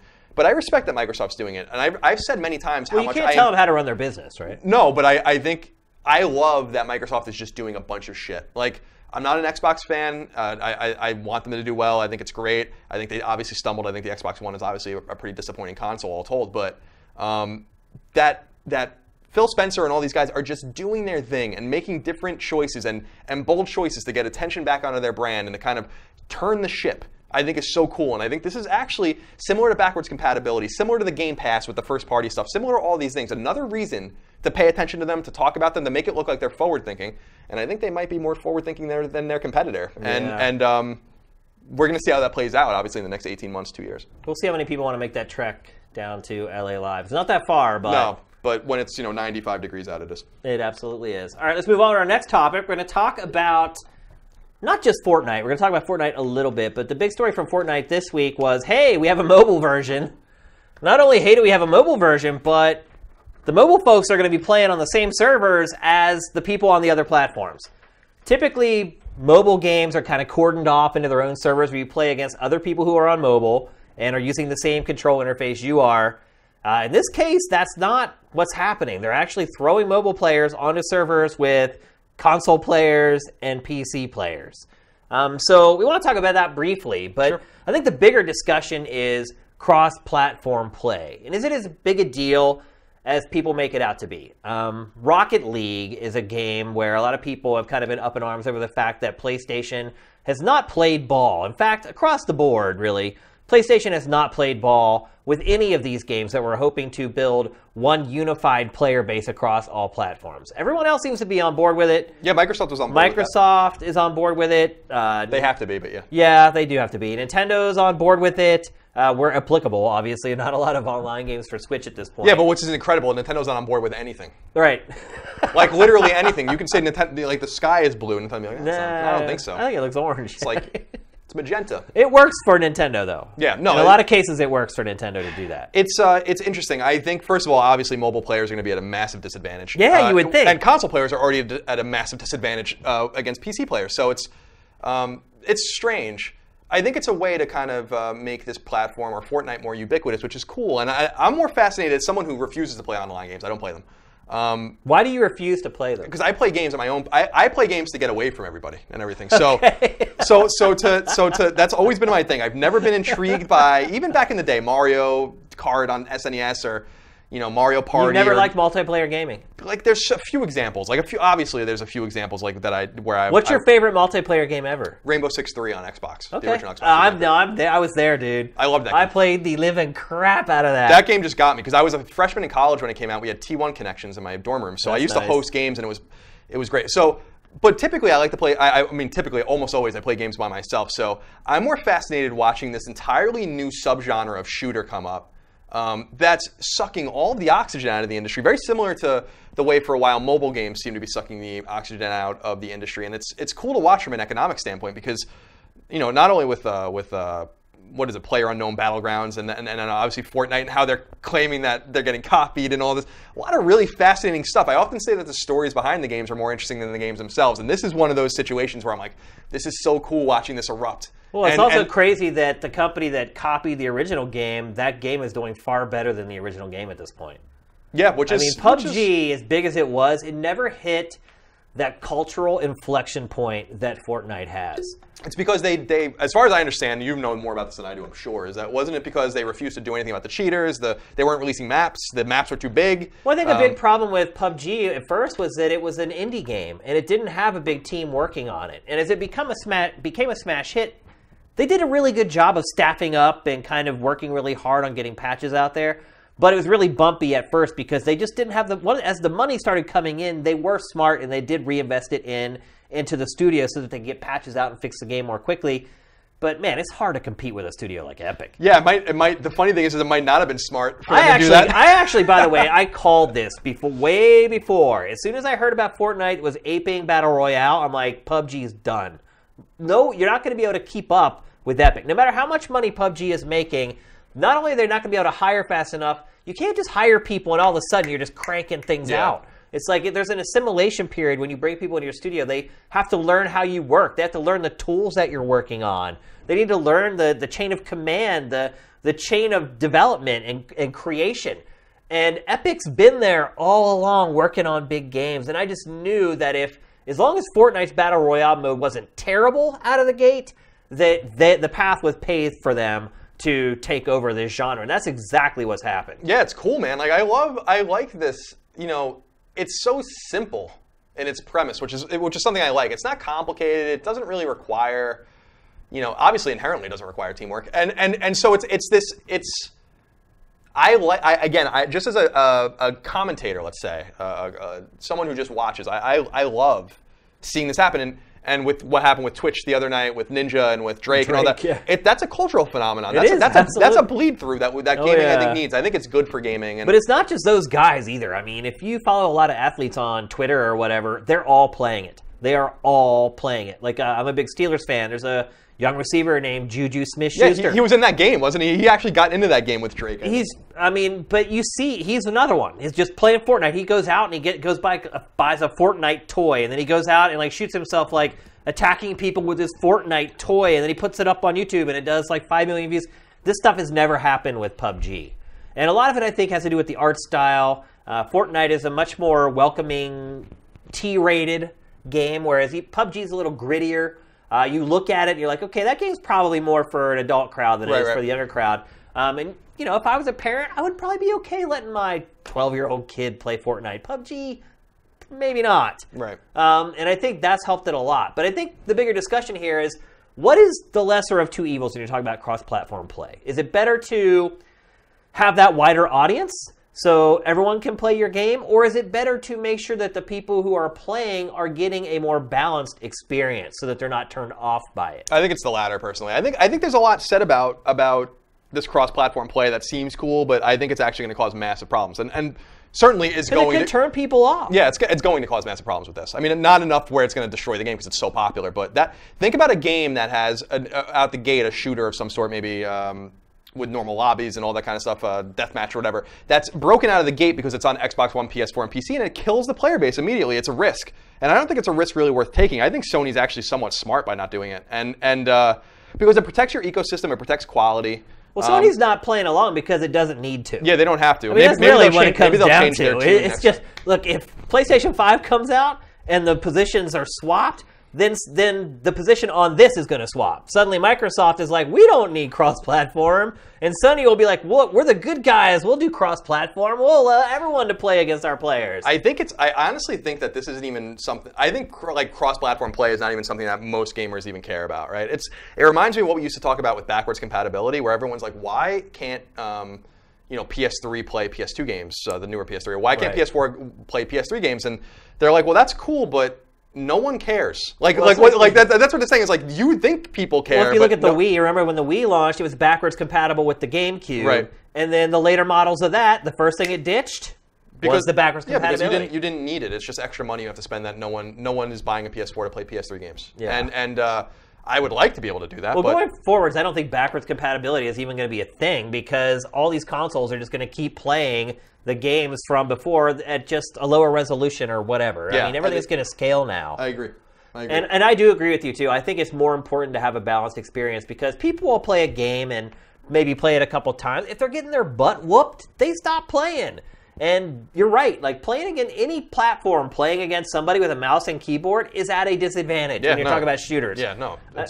Think about an RTS or something like that. If they were ever to mix console players in with PC players, you'd have no chance. You can't. And so these systems, these ecosystems should remain separate. I don't think we have to look at it as like a Venn diagram where there has to be massive crossover. We already get crossover because third-party games are on all these consoles, so that's about as good as you should get. By the way, you're a Steelers fan? I gotta go. I'm a Pittsburgh across the board. I don't care about baseball, but go Jets. All right, let's move on. We're going to talk next about Yakuza 6. Now, have you played any of the Yakuza games? No, I haven't. You haven't? Nope. Are you a Shenmue fan? I played Shenmue back in the day. I don't know that I'd call myself a fan of it. But yeah, I think there's some rose. We want to talk about rose-tinted glasses with a game, from my perspective. No, I'm right there with you, actually. But because isn't Shenmue 3 still in development? That's still a thing. I think it's supposed to come this year. They're saying this year. Man, oh man, maybe it'll run on Dreamcast. Yeah. Yeah, no, not games for me. But Greg, my old partner at Kind of Funny, huge Yakuza fan, so we used to talk about the games pretty often. Yeah, well, I've been playing Yakuza 6. Reviews have just started trickling out. I think it comes out today, I believe, either today or Tuesday. I've been spending a ton of time with this game. I've been playing it for the last couple of weeks, and I don't know if I would call myself a Shenmue fan or not. I think I would say when Shenmue actually came out, I liked it because there was really nothing else like it. But I feel like if you play games now that are in that genre, it feels very dated. Very dated. But I still appreciate Shenmue because without Shenmue, you don't get a lot of the other stuff that came later, a lot of the open world, even a lot of the GTA stuff. I wonder if it would ever happen if it weren't for Shenmue in the first place. Right. I think the problem with Yakuza 6 is that it's still like Shenmue. And I think maybe somebody did go back and play Shenmue in the last year and really liked it. It's possible. Right. I think there may be a couple people at Easy Allies who are big fans of Shenmue. And maybe they would really like Yakuza. But here's the thing. Yakuza 6 feels like a game that was made back in 1999 or 2000, before all these innovations came to open world games.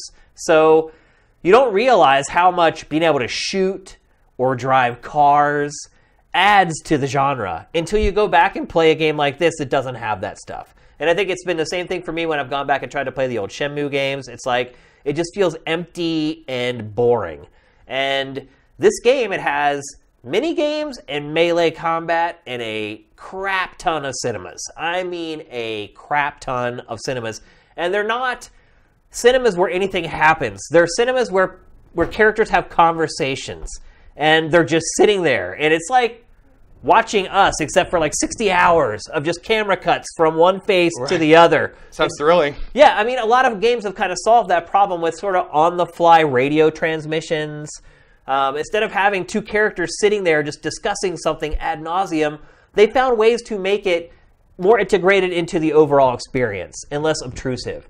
And with Yakuza 6, you don't have that option. You can skip the cutscenes, but you're not going to know what's going on with the story. And these cutscenes just go on forever and ever. And even though the writing, actually the translation in this game is one of the best translations I've seen in a really, really long time. The writing is really great. But you're just sitting there staring at these character models for literally 30 or 40 minutes at a time, where they go on these really long-winded conversations. And it just grinds the whole experience down to a halt. And then once you finally do get out of the cutscenes and you go out into the world, there's just, in comparison to games like Grand Theft Auto, there's just not that much to do. I would even argue that the earlier Yakuza games offered a lot more to do as far as mini-games and things to actually do as you're kind of walking around Tokyo. This has like a karaoke game, a batting cage game. There's like a handful of stuff that you actually can do as like side, but they're very simple. There's not a lot of depth to them. It's very easy to master them very quickly. And then you're just left with this game where you kind of watch a bunch of cutscenes and then wander around the city and get in a fist fight. And the melee combat isn't particularly great or reliable or realistic or engrossing. I don't know. Its Metacritic average right now is sitting at an 83, and to me that seems pretty high. That'll fall, I'm sure. All the the reviews will trickle out and probably will lower it. But I'm more fascinated from a business perspective about kind of Sega and Sony kind of embracing on this franchise pretty heavily recently the last few years, where Sony especially. Yeah, like where it seems like these games sell, like obviously, and they're like giving them playtime. They seem to be churning Yakuza games out way quicker than I thought, which might be kind of what you're speaking about here. I feel like I feel God Almighty. I feel like there's been like 5 of them in the last like few years. Well, see, what happened was they were being released in Japan all along, and were not getting brought over to the West. So essentially, Sega had this backlog of Yakuza games that had already been out in Japan for a long time. So it started doing stuff like Kiwami, where calling them remakes maybe isn't fair. Even remasters is a bit of a stretch. I think port probably is the best word to use. So it had this backlog of like 4 or 5 games that it was able to very quickly port over to these new consoles and get them out in the West very quickly. I mean, I would say Shenmue. I would say that Yakuza 6, honestly, is maybe my least favorite Yakuza that I've played.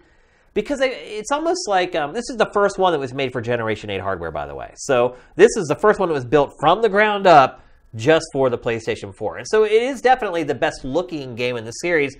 But to me, it also feels a little rushed.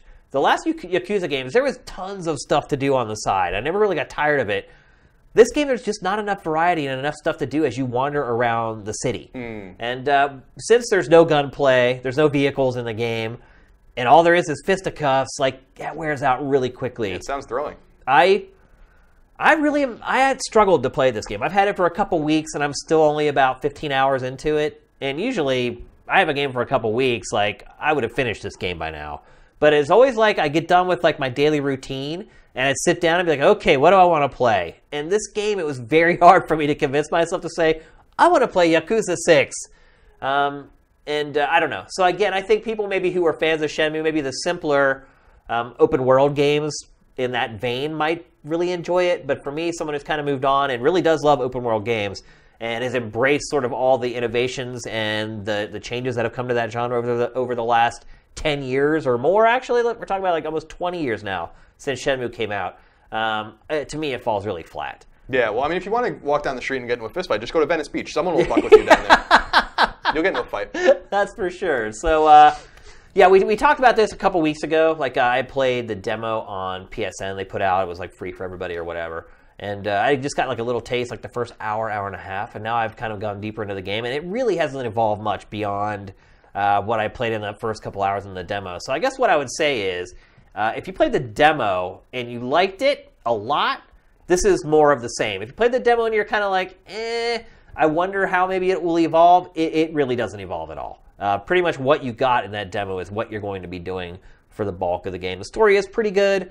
The writing, as I said, is excellent. If you're willing to sit through cutscenes that are really dull as far as like the presentation is concerned. You're selling this game.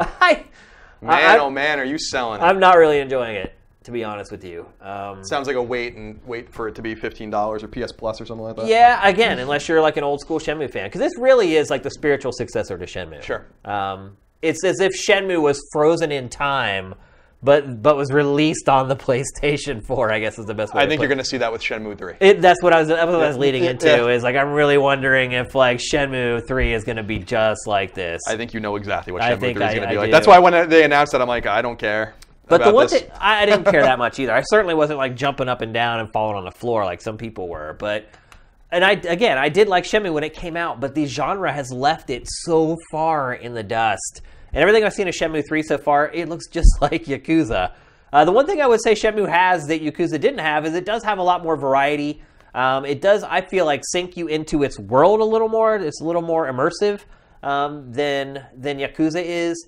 But I don't know. I'm 16 hours into it, and like we talked about at the beginning of the show, I got Sea of Thieves coming in. I got Ni no Kuni coming in. Yeah, cast it aside. I got Far Cry coming in. There's no way I'm going to keep playing this game and ignore those games that I just got. Yeah, Far Cry, I mean, especially like, oh my god. And that'll be still my beating 30 heart. some hour commitment at least. Oh, definitely. So Definitely, can't wait. So yeah, I think that's what I would say. If you played the free demo and you liked it, you'll probably like the game. If you're on the fence after playing the demo, I would just steer clear. So, all right, let's move on. We're going to talk next about more Japanese games. These are of a different sort, though. Yeah, you can say that. You can say that. So today, this game in particular. Yeah. So today, the UK banned Omega Labyrinth from being released there. Sam, roll the footage. Oh my goodness. Oh my god. So this is Omega Labyrinth. It is a JRPG. Yeah. I believe this was originally released for the Vita. Is that It's right? coming here Vita, PS4, I think. Yeah. Yeah. And maybe PC. And it's... I don't know that it has a lot of redeeming factors to it, artistically. I mean, I don't... So as far as I understand, they were specifically about the sexualization of underage girls, right? Right. That was the big thing with them, right? And that's what we want to really talk about. And I think that that's a totally valid complaint, right? Like, you don't want to go down that road, and that's something that's way more accepted in Japanese culture and has been forever. But I will say this. This seems to be a weird line to draw, specifically because I can name 50 games like this that are on Vita right now. You know, like it doesn't, like Monster Monpiece and all these kinds of games that are totally ridiculous. So Any Senran Kagura game. Yeah, like I just wonder. But this game does. I mean, these girls do look really young. I mean, I agree with you, but all I'm saying is, like, I have no problem with them saying, like, we don't want this on our platform, we don't want this in our territory. That's totally your prerogative. I'm not really a censorship guy, but this is sensitive stuff, right? All I'm saying is that this seems to be a capricious and arbitrary sort of line to draw when there are a bunch of other games that came out that seem to kind of do the same and similar things. I tweeted out earlier today that I reviewed Monster Monpiece at IGN, which is a horrifically perverted game. Like a game where you literally rub these girls on the screen. No, you do that in this game. Yeah, so someone's always getting rubbed, right? Yeah. In one of these games. And it's all the Idea Factory and Omega Games and all those kinds of studios that are putting these games out and publishers that are putting these games out. So my whole take from it was, I was like, okay, like, but what about all these other games? And are you sure that game came out in Europe? Monster Monpiece? Yeah. I think so. Yeah. I thought that this was the first game that they straight up banned in a while. I think it is. So yeah. like maybe like 7 or 8 years, I thought I read. Like straight up. Because here in the United States, this game's getting an M rating. Yeah. Are you surprised it's going to be allowed to be released in the U.S.? No. Because that's the point I'm trying to make. I'm not surprised by that at all, because I would say 10% of Vita's catalog are these games. Like it's not even a joke. Like these games come out constantly. So it's just that people don't know about them. And so I think that this is like Idea Factory just wants to sell 25,000 copies of their game and they're going to go away, right? Like they don't need to promote these games. So yeah, I understand why people have take umbrage with it. Sure. And I would prefer that there be no censorship. And I think it's good that we're releasing all games here, as long as they're not, you can release X-rated games, but they're not going to go on the platform holders.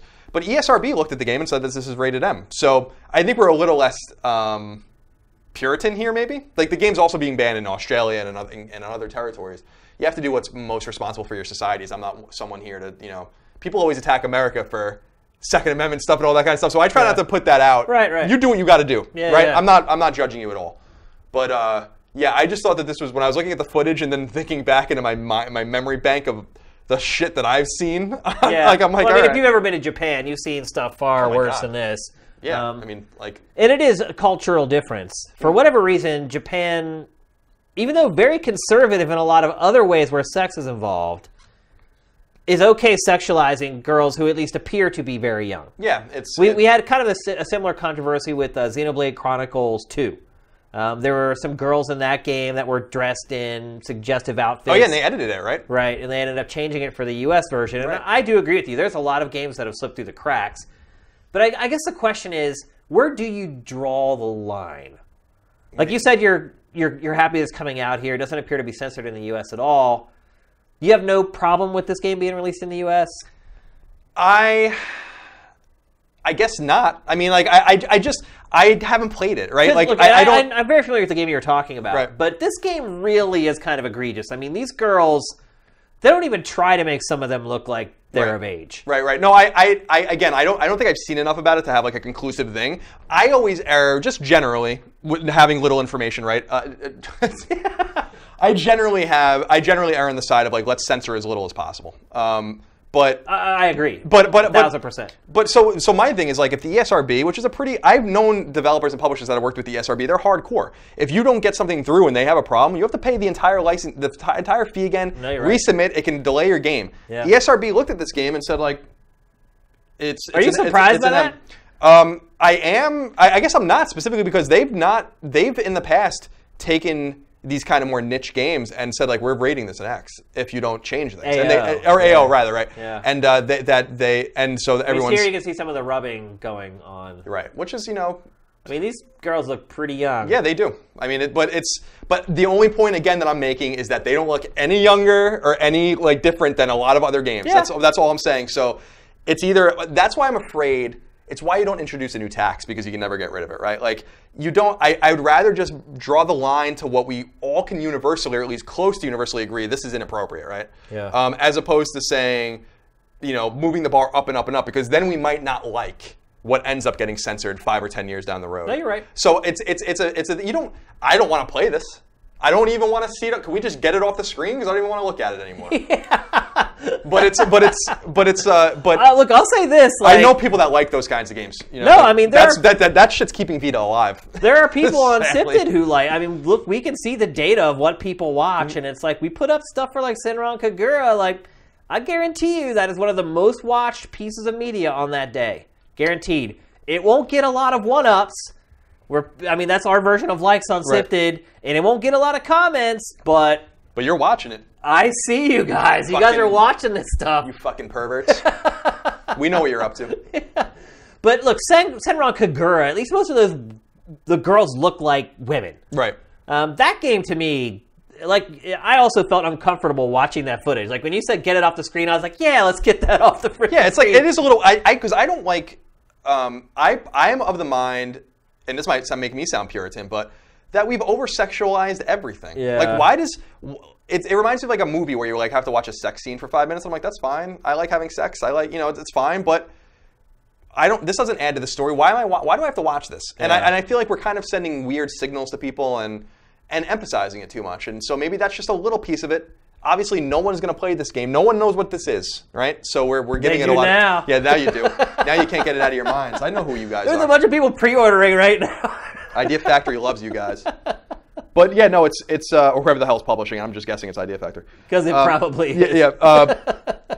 But so to me, it's just I don't know enough about it to know. When you see a game, or I've actually never even seen it. I've only read about it. But that game like Rape Lay or whatever, those kinds of games that are really terrible. I think we can draw a line there. Yeah. I think you can draw a line where if the mechanic has anything to do with sexual assault, you could probably make sure that doesn't come out. At least the girls in this game act like they're enjoying it. I don't know.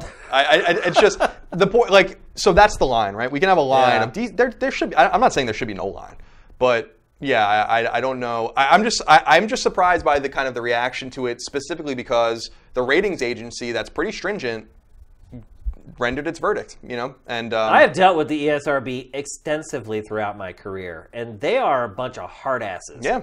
Like, they would come and scrape game trailers, and they'd send me a report and say, okay, well, we just spot-checked 300 games. You had the wrong rating on 78 of them. You didn't have descriptors for, like, 241 of them. Age gates and all this? Yeah, your age gate wasn't working on this one, and so you're not a part of the ESRB Security Council. So that little certificate that we sent you in an email is like null and like they tried to get us to like, okay, you're certified now. Now you can put our little logo up on the corner of your website. We don't care about your stupid logo. And then you're just leave me alone. And then you're funding some poor son of a bitch playing Omega Labyrinth in his office, rubbing what appear to be underage girls' bodies. Yeah, but you're absolutely, you're absolutely right though. Yeah. I mean, it is weird That's what you're doing. The ESRB passed that game through based upon my experiences dealing with them, where they're a bunch of hardline, like, no, like, we draw a line in the sand and, like, you can't step over it. Like, it's shocking to me that this game is an AO. Now, it's possible that the ESRB didn't get all the information, right? Like, when a game, so people, but when people don't know is that the publishers and the developers give everything to the ESRB. So they're like, the ESRB isn't necessarily playing the game. They're basically saying, like, show us a smorgasbord of some shit you think might be offensive. Yeah. So drug use, cigarette smoking, girls showing her cleavage, whatever the case might be. So maybe they just happen to leave out all of the that would be a bits and huge pieces. Mistake. Because the ESRB, man, like, they may be asking for this code right now. Like, wait a minute. The UK banned this game over sexualizing underage girls? Mm-hmm. Like, you need to send us some code. Yeah. And if that's the case, if Idea Factory or whoever went on and produced those games, they may have to just trash them all and then change the code or go with the AO.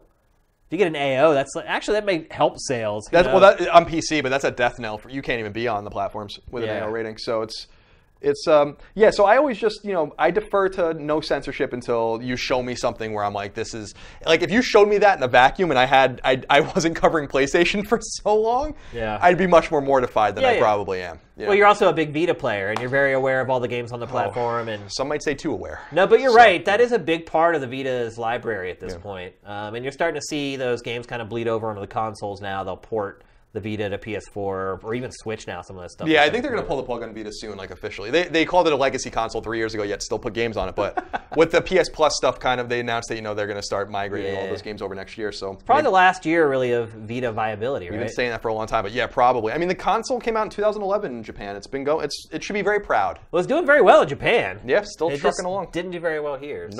Nope. All of you are responsible for that. Yep. Not me.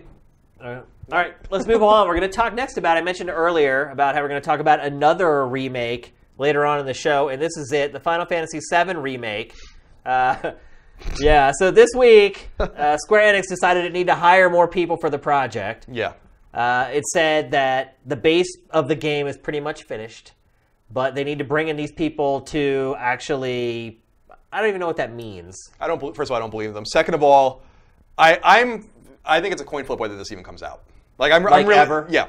I'm like really, I think CyberConnect was the studio working on it, which is a bad studio. Yeah. Or a mediocre studio by Japanese standards. Well, CyberConnect is like the people you bring in to just do a quick and sloppy port, usually.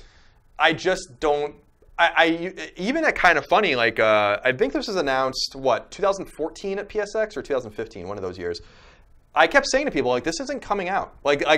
Because even then you didn't think it was ever coming out. No. Because here's the thing about it, from my perspective, and I don't think it's necessarily not coming out, I think it's a coin flip, is because it's Final Fantasy VII.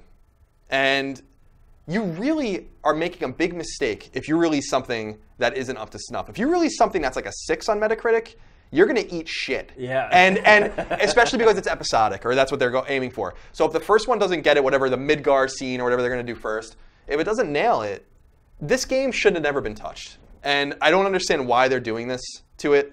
I'm not a huge Final Fantasy VII fan. I think it's a great game. I actually recently platinumed it this past summer. I went back and played the PS4 version for the first time since probably middle school or high school.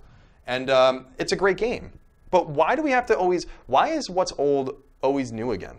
I would rather them just put these resources, stop tantalizing people with this shit when we all know it's not going to be very good. Really? You just assume it's not going to... Come on, man. Did you like Final Fantasy 15? No. Not at all? No, I'm not going to say it's bad. It just wasn't for me. I played it for maybe 8 or 10 hours, and I was like, it's dudes driving around in a car, and that's cool, I guess. It's not what I'm looking for in Final Fantasy. That was another example of a game that I played where I felt like when you look at its contemporaries in the genre, it didn't hold up.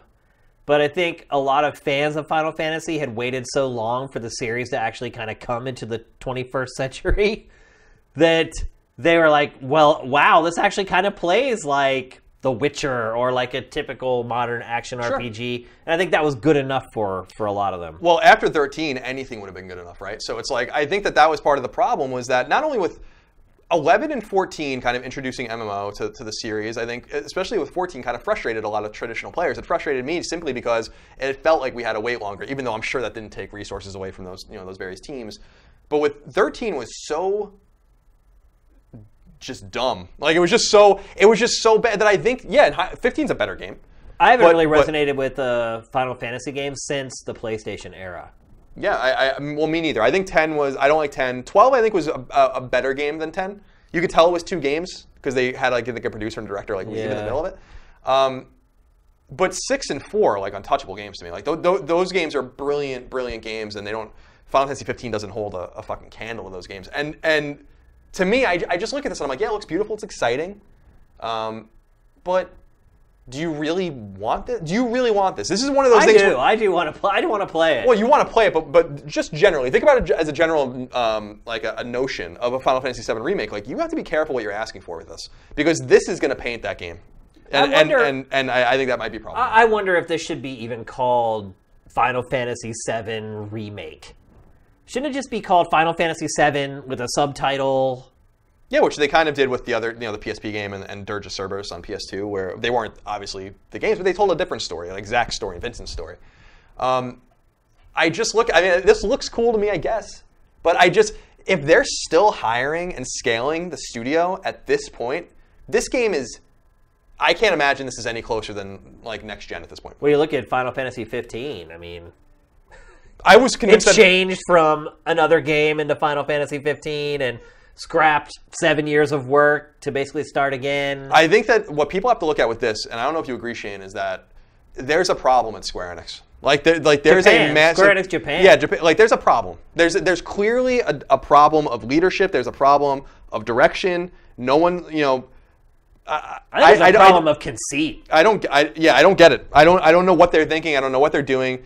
I'm 50,000 times more excited for Dragon Quest XI than I am for anything Final Fantasy at this point. And I love Dragon Quest. I'm not saying that it's like a comparison where Dragon Quest is bad. I think Dragon Quest rules. But that's the thing that Enix always got before they combined it, was that they stayed true to that spirit. Dragon Quest games are recognizable from the first one, Dragon Warrior, Dragon Quest in Japan, all the way to 11. Except for maybe 10, there's a through line between them. What makes Final Fantasy even Final Fantasy anymore, and who asked for this? This is the thing that, like, I think a lot of people asked for this game. What they asked for was a remake of Final Fantasy VII. This is not a remake of Final Fantasy VII, and I think there's a good. It is a remake of Final Fantasy VII. Maybe it's a literal It's not. remake. I think people wanted a remaster of Final Fantasy VII, and instead we got a remake of Final Fantasy. Yeah, you're right. You're exactly right. People just wanted the old sprite art to be updated a little bit. Take away some of the contrivances that you had to have during the PlayStation era and just update it so it didn't feel quite as rickety and old. Yeah, because it definitely feels old now. But I don't think anybody wanted them to completely just scrap everything that Final Fantasy VII stood for this. Well, don't you know Final Fantasy VII was an action RPG and it was released episodically. That's why everyone loved it. I do think that the fact that it's episodic gives me some hope that it actually is going to be released at some point. Maybe one of them. I mean, how hard is it to get one episode done? Hard enough where they're still hiring for it, apparently. Yeah. It's really mind-boggling. And you brought up Should Square Enix have a bigger project in its, at least Japan? Is there a bigger project that's working on right now? I would assume 16's in pre-production. Like, I don't know. You brought it up earlier with when we were talking about the Battle Royale games, where you scale up, you hire, you scale, and then people have to introduce themselves to the concept, and to the hardware, and to the process. And like I don't get what Square is doing, and I think that there's a leadership problem there. And I think the only reason that there wasn't a major shakeup in corporate in Square Enix in Japan was because Final Fantasy 15 sold well. I think it's because of Square Enix North America. Because you were saying earlier, like, you don't know what's going on at Square Enix, but I think Square Enix North America is doing great.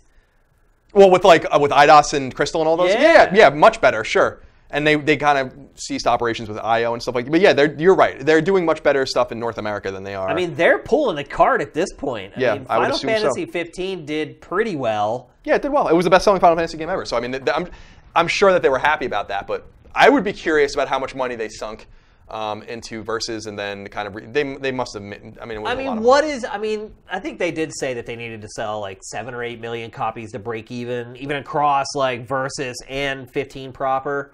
And it appears that it did that, but you can't look at a 10+ year development cycle as a success, no matter how much money you make. I agree. You can't. And then multiple delays even when they were ready to go. Right. I was really surprised that game came out. Like I was just like, this game must be so fucked. You know? Year after year after year of waiting for Versus to show us something new, and then they put out a big CG trailer. You're like, wow, okay, it's coming, and then it's not. The messaging from Square Enix Japan's terrible. You never know what's going on. I mean, they've actually been pretty forthright with what's been going on with this remake. Maybe too much. Yeah, they showed maybe to the detriment of the project. They showed it too soon. Like, way too soon. Even now would be too soon. But I think this harkens back to what you were saying earlier about how there's so many shows, so many press conferences, and you always need something. Mm-hmm. And I think sometimes you're a partner. Sony comes to you, PlayStation comes to you, you're like, we've been bros for how many years now? How much money have we made you guys? Well, we need something. We need something to get people hooked on PlayStation 4 to buy it now and hold it until you release it. They're like, well, we've been kicking around this Final Fantasy VII remake, you know? Right. And how many people bought PS3s for Final Fantasy 15 or Final Fantasy Versus 13? Exactly. I think they made the same mistake. I would be surprised if these. I don't know. I think people are going to be not happy when these come out. but now you think they will come out? I think it's a coin flip if they do. But if they do, how can anyone think these games are in good shape? Is beyond me. Well, after playing Final Fantasy 15, I mean, it sold well, but how much time did you spend with it? 8 or 10 hours. I really wasn't. I finished it. I wasn't that impressed with it. I was just like, it's cool. Like I don't think it was a bad game by any stretch of the imagination from what I saw. But it was not. The time didn't justify the like what I was seeing, and also I just felt like it was when we have open world game RPGs that are way better. Right. That's my point. Yeah. And I think that's what we see a lot from Japan. It's like they have huge fan bases, people that are obsessed over their games, and then when they release something, I mean, we talked about Breath of the Wild a little bit on your podcast in this way. Even if they can get close to what the standard is, a lot of fans are more than willing to forgive a little bit of the shortcomings just because, hey, this is my favorite franchise from my favorite Japanese developer, and it feels almost as good as this game that was made in the West. And that, for a lot of fans, I think that's good enough for them. Yeah, and I think that a lot of us just inherently, especially older gamers, like we root for them. Like I want Square to do well. I want Nintendo to do well. But I kind of try to look through things as with what I look at as, everything's inherently subjective, but I try to look at things and be honest with myself and then translate that to the audience, and they don't always like what they hear. But when I played Zelda, I was like, this is really cool, this is great. There are better games than this that do this. Yeah. And when I saw Final Fantasy 15, I was like, this is great. There are better games that do this. And I think it is the attachment to Zelda, the attachment to Final Fantasy, the Japanese lineage of these games, how much we love those games and we want them to do well. That we kind of, I think Zelda got a huge score bump because of that. I said that on my show, and I stand by that. Yeah, I think Final Fantasy 15 was reviewed pretty evenly. It didn't set the world on fire on Metacritic. And I think it ended up ultimately probably getting the scores that it deserved because it didn't review like 9+ or anything like that. It was a good game. It wasn't a great game. And I think for some Final Fantasy fans, that's good enough because... Well, we haven't gotten 13. I mean, like I said, 13 was bad. And so, yeah, a step in the right direction, perhaps. Yeah, and I think that's enough for some people to see that auspicious horizon, I guess, maybe is a good way to put it. They're like, okay, maybe this is a step towards something better. Sure. I mean, I would say that Final Fantasy 15 does give me a little bit of hope that the Final Fantasy VII remake will at least be passable.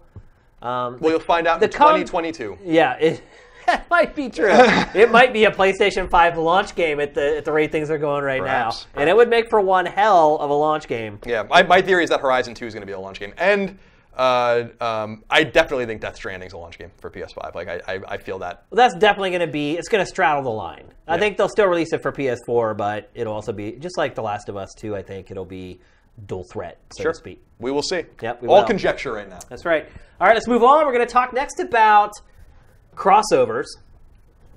And not the cross-platform play that we talked about earlier. We're talking about gaming crossovers. Sure. This week it was announced that Geralt from The Witcher is going to be in Soul Calibur 6. Pretty cool. I think it's really cool, actually. Yeah. The trailer for it makes it works. He fits right in with the aesthetic of Soul Calibur. Soul Calibur has been a franchise that has done this probably more than any other, unless you're talking about like a franchise that's made for that, like Marvel versus Capcom. But as a standalone franchise, to have other characters come into it, Soul Calibur has been one of the leaders, in my opinion. Yep. I think Geralt fits in perfectly with Soul Calibur. Obviously, the sword is his weapon of choice. Soul Calibur is a weapons-based fighter, always has been, probably always will be.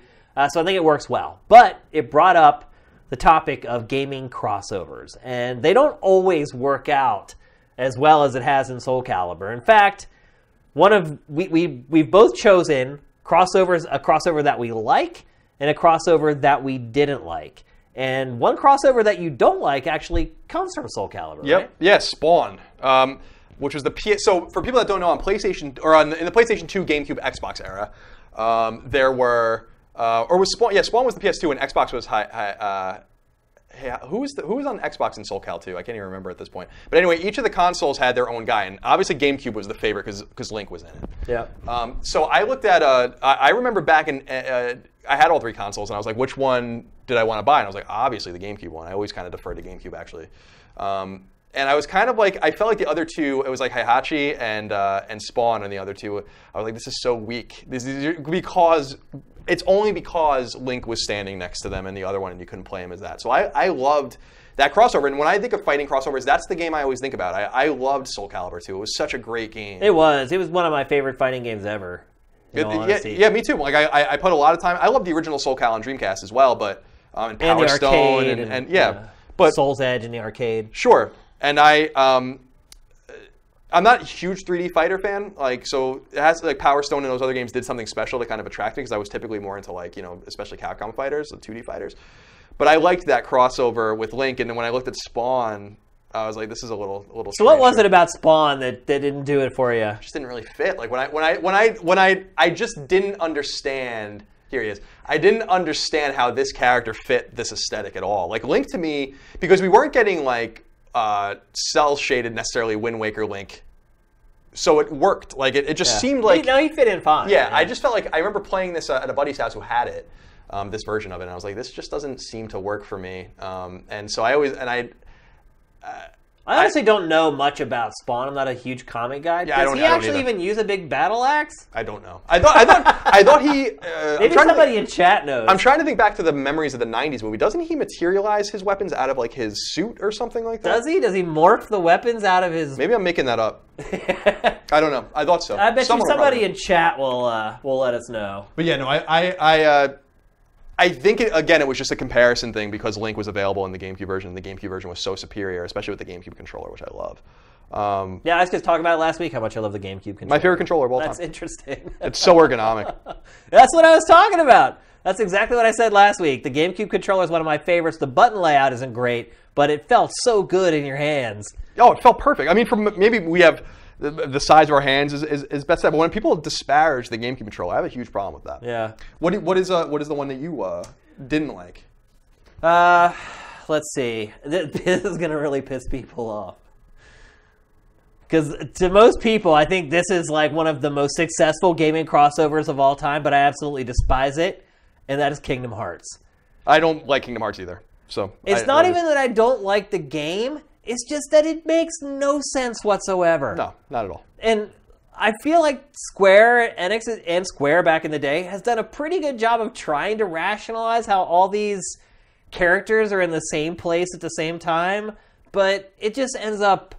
And maybe it's because I'm older, and I grew up with Disney, and Disney was its own thing. And you understood that universe and how if any characters link together, how they link together, and it all kind of made sense. This makes no sense to me whatsoever. This feels like the product of someone from Square and someone from Disney having a business dinner in Japan and then going out to like a hostess bar afterwards and getting hammered on sake and saying, hey, what about this? Well, we just bring these Disney characters into your Final Fantasy stuff and we'll get rich. And they were right. But that doesn't mean it was a good idea. No, Never understood Kingdom Hearts. And it's funny, it's another example. Kingdom Hearts 3 is another example of a game that who the hell knows when that's coming out. It looks like maybe this year now. Yeah, I don't think so. But we'll see. Again, we'll see. Whenever someone says a Square Enix game from Japan's coming out this year, I always say no, it's not. Yeah. Until I'm proven wrong. But I was always confused by it too. It seemed incoherent to me from the very beginning. So I was never attracted to it. But it has great critical acclaim. The thing that bothers me about Kingdom Hearts, though, is just these random titles, these random re-releases, 2.8, hyper remix, whatever. Yeah. I'm like, I don't know what the fuck's going on. Our normal co-host, Matt Kyle, he's a big Kingdom Hearts guy, and he knows what all that stuff means. Like, he knows every... It's Latin. It's insane. Like, I can't keep track of it at all. But fans have managed to. Yeah, if you're happy and excited about it, I think it's cool. I mean, the one cool thing is that it seemed like this relationship between Square and Disney is the reason that they were able to segue into the Marvel stuff. No, you're right. I mean, it actually ended up ultimately paying dividends like decades on down the road. Because they were just basically like, we already did all this. We are capable of doing this. I mean, look, Disney put a lot of trust in Square, and now Square Enix, to handle... I mean, look, Disney, there's no one more protective of IP than Disney. Particularly Mickey Mouse and that whole universe of characters. Which is amazing, yeah. Yeah. And it should be, because those characters are probably worth more than any other set of characters in the world. And once you entrust a company to create interactive entertainment based around those characters, and you feel like they do okay, I think you've created a pretty good relationship there where you feel like you can trust them. Yeah, absolutely. And I think that trust ultimately bubbled over into a lot of the deals that Square has made with Disney long after the fact of Kingdom Hearts. And look, I don't begrudge anybody who loves Kingdom Hearts. I'm not saying you're wrong for liking it. I'm just saying, for me personally, someone who grew up with Disney characters and also grew up with Final Fantasy, it makes no sense whatsoever for me for those characters to be in the same video game together. I agree. I am saying you're wrong for liking it, and I think you should go play Omega Labyrinth. All right, now that we've talked about crossovers that we don't like, talk about a crossover that you do like. So this is a funny one for me. When you emailed me about this, I knew immediately I was going to say Spawn, but the other one I was like, what's a good one? And I ended up picking up Kratos and Shovel Knight. That is a good one. So the reason I say that is, again, I like to be transparent about this stuff. I'm very close with the Yacht Club guys. I wrote the forward to their art book that just came out. And so we had a nice correspondence. I was also the guy that revealed the game to the world. They chose me to do that. Yeah. Because I'm such a huge NES nerd. Yeah. And Mega Man nerd and Castlevania, Ninja Gaiden, all the games that this takes from. So I just want to be clear about that. Again, you can take what I say with a grain of salt. They emailed me when I was still at IGN. They're like, we're doing a PlayStation crossover. What is the character that you think should be in it? And I said Nathan Drake. which makes no fucking sense. I think I thought about it for about 3 seconds. So later they're like, we're going to do Kratos. And I was like, oh, okay, that sounds interesting. And the Battletoads obviously are in the Xbox one. And he fits perfectly in the Shovel Knight world. Like, the Battletoads was fun. Yeah. Like, it was a fun little ode. I liked that. But this, I was like, this works. Like, it's almost as if Kratos belongs here. And so I liked that crossover a lot. And I thought it was a nice little ode to PlayStation fans to get that. And obviously a nice little cross promotion, too, because we didn't know at this time when they were doing this, I don't think, about the new God of War game yet. So this was like a little, it's one of those things where it's like stealth, like stealth announcing something or like kind of hinting at something a little bit, which is cool. Well, I thought the integration was pretty cool too. Like, once you beat him, you get a new weapon and new armor, I believe, if I remember correctly. I think the other thing that's cool about it is seeing Kratos in a completely different perspective. I mean, it's a 2D game. Yep. Would you have ever dreamed you would see Kratos in 2D? It's awesome. And pixel art? He looks great too. I mean, yeah, they did a great job on him. I wonder if they did that, I'm sure they did. Yeah, or if Sony Santa Monica created it. No, I think that they did it. To create. I'm not saying that they're not capable of it, but we're really one of the lost art forms in gaming right now, which is the reason why a lot of games are going 2.5D, particularly in Japan, whether you're talking about Mega Man 11 or Bloodstained, is because there just aren't enough talented pixel artists anymore to be able to do this stuff. It's super expensive. They definitely did that. I would be shocked if Woz didn't do that himself over at Yacht Club. I'm sure there were lots of checks and balances along the way. Definitely. But they're in Marina Del Rey, so they're right in the same, like they're like 10 minutes away from Sony Santa Monica, so I'm sure there was a lot of nice crossover there. But yeah, like, I can't wait to see what they do next. I saw them last in December. I had them sign the art book that I wrote the forward for my nephew, who's a huge fan of the game. Cool. And I just keep encouraging him. I'm like, let's just get this King Knight shit over with so we can move on to the next game. Would you be happy if it was another Shovel Knight? Oh my God, yeah. Yeah. Like, I know that they originally said that they wanted to do 16-bit, 64-bit, like kind of, bring Shovel Knight up through the generations. Don't fuck with a good thing. Shovel Knight is immaculate. It's immaculate. It's so good. And if they don't do this again, like, I'm going to be a little disappointed. I don't.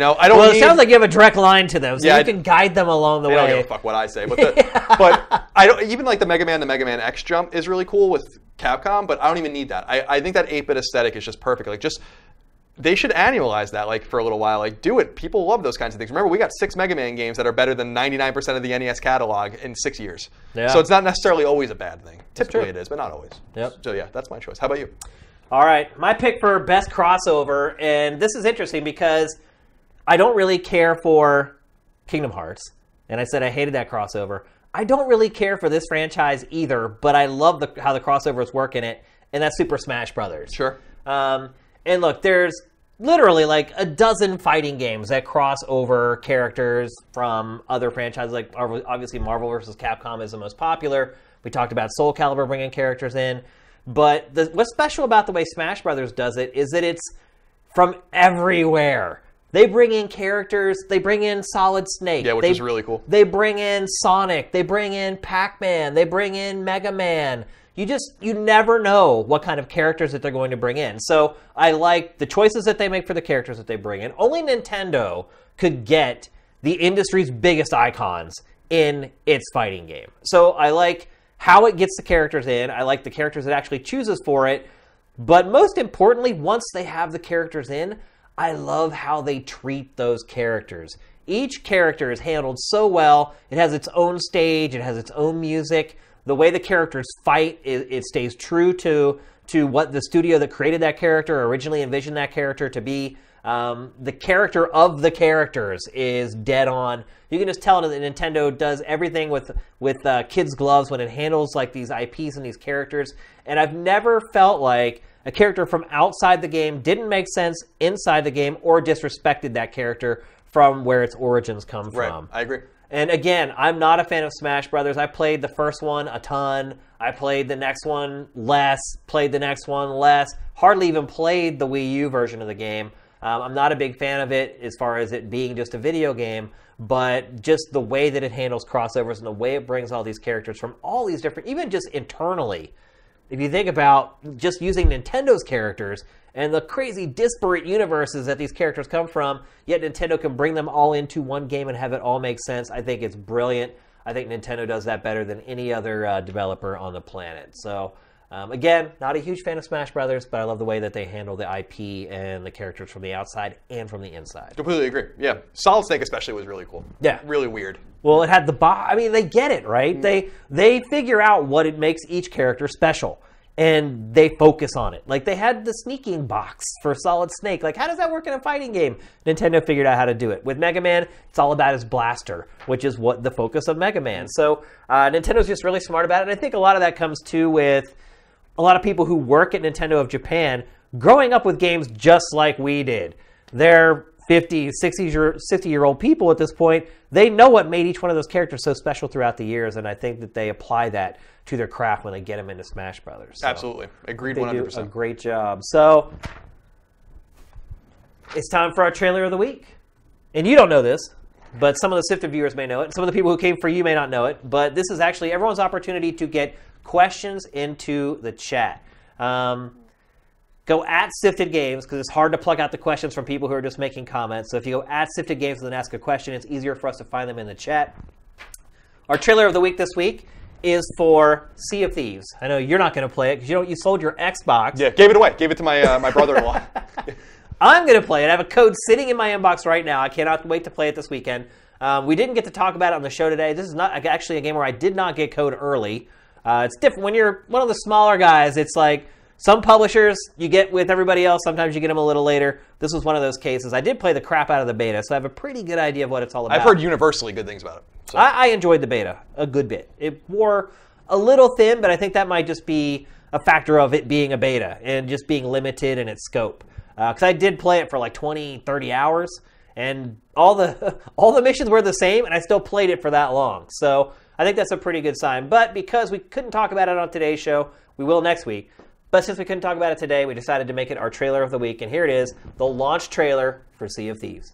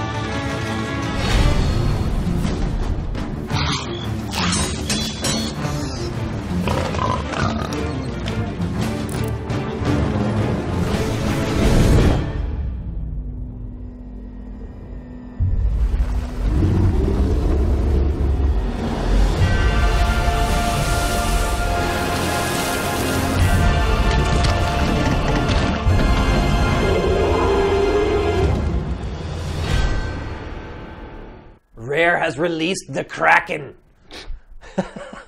Release the Kraken. I was just telling Colin he didn't play the beta, but during the beta, you could hear the Kraken roaring the whole time you played it. You just hear this roar, like the whole time. And with this trailer, they finally actually showed the Kraken and what it does. It looks like it's going to definitely add an element to the game where maybe you have to work together as a fleet of ships attacking maybe the Kraken.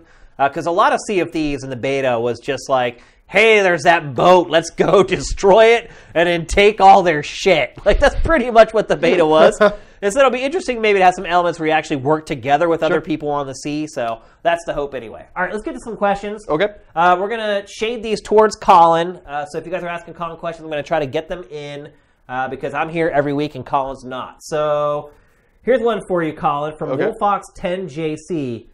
PlayStation 5 prediction date. I think November 2019 is either. So I've been telling people this. I think no earlier than November 2019 and no later than November 2020. So I think in that window. But I think based on the fact that I know people have been working on games for this thing for a while, I just cannot imagine that it won't be next year. But it makes too much sense. But I don't know. I just don't know for sure. It just seems weird to me that they would need so much lead time, So I think that might be what they're aiming for, but PS4 is doing so well that Sony might not even really know yet. They might want to hold it for a year. But Sony's pretty good about keeping its old console around and relevant, even though there's a new one. Mm-hmm. And like we talked about earlier with backwards compatibility, really is just scaling at this point. It's not like you're abandoning PlayStation 4 when you launch PlayStation 5. I mean, with these mid-cycle upgrades we saw with Xbox One X and S to an extent, and PlayStation 4 Pro, I think it's just going to kind of keep going in those steps. And I think any game you buy on PS4 is going to work on PlayStation 5 and probably PlayStation 6 and probably PlayStation 7. And by then we have like a holodeck or some crap. So Right. I think that you're right. Like God of War 2, for instance, came out on PS2 in 2007. So that was a year after. Yeah. Actually, it was in the spring. So it was like 6 months after PS3 came out. But I will say that with the transfer to PS3 to PS4, there was a lot less of that. There was some of the third-party stuff, specifically from Bandai Namco and a few other Japanese publishers that were releasing games, like even Tales games and stuff, pretty late.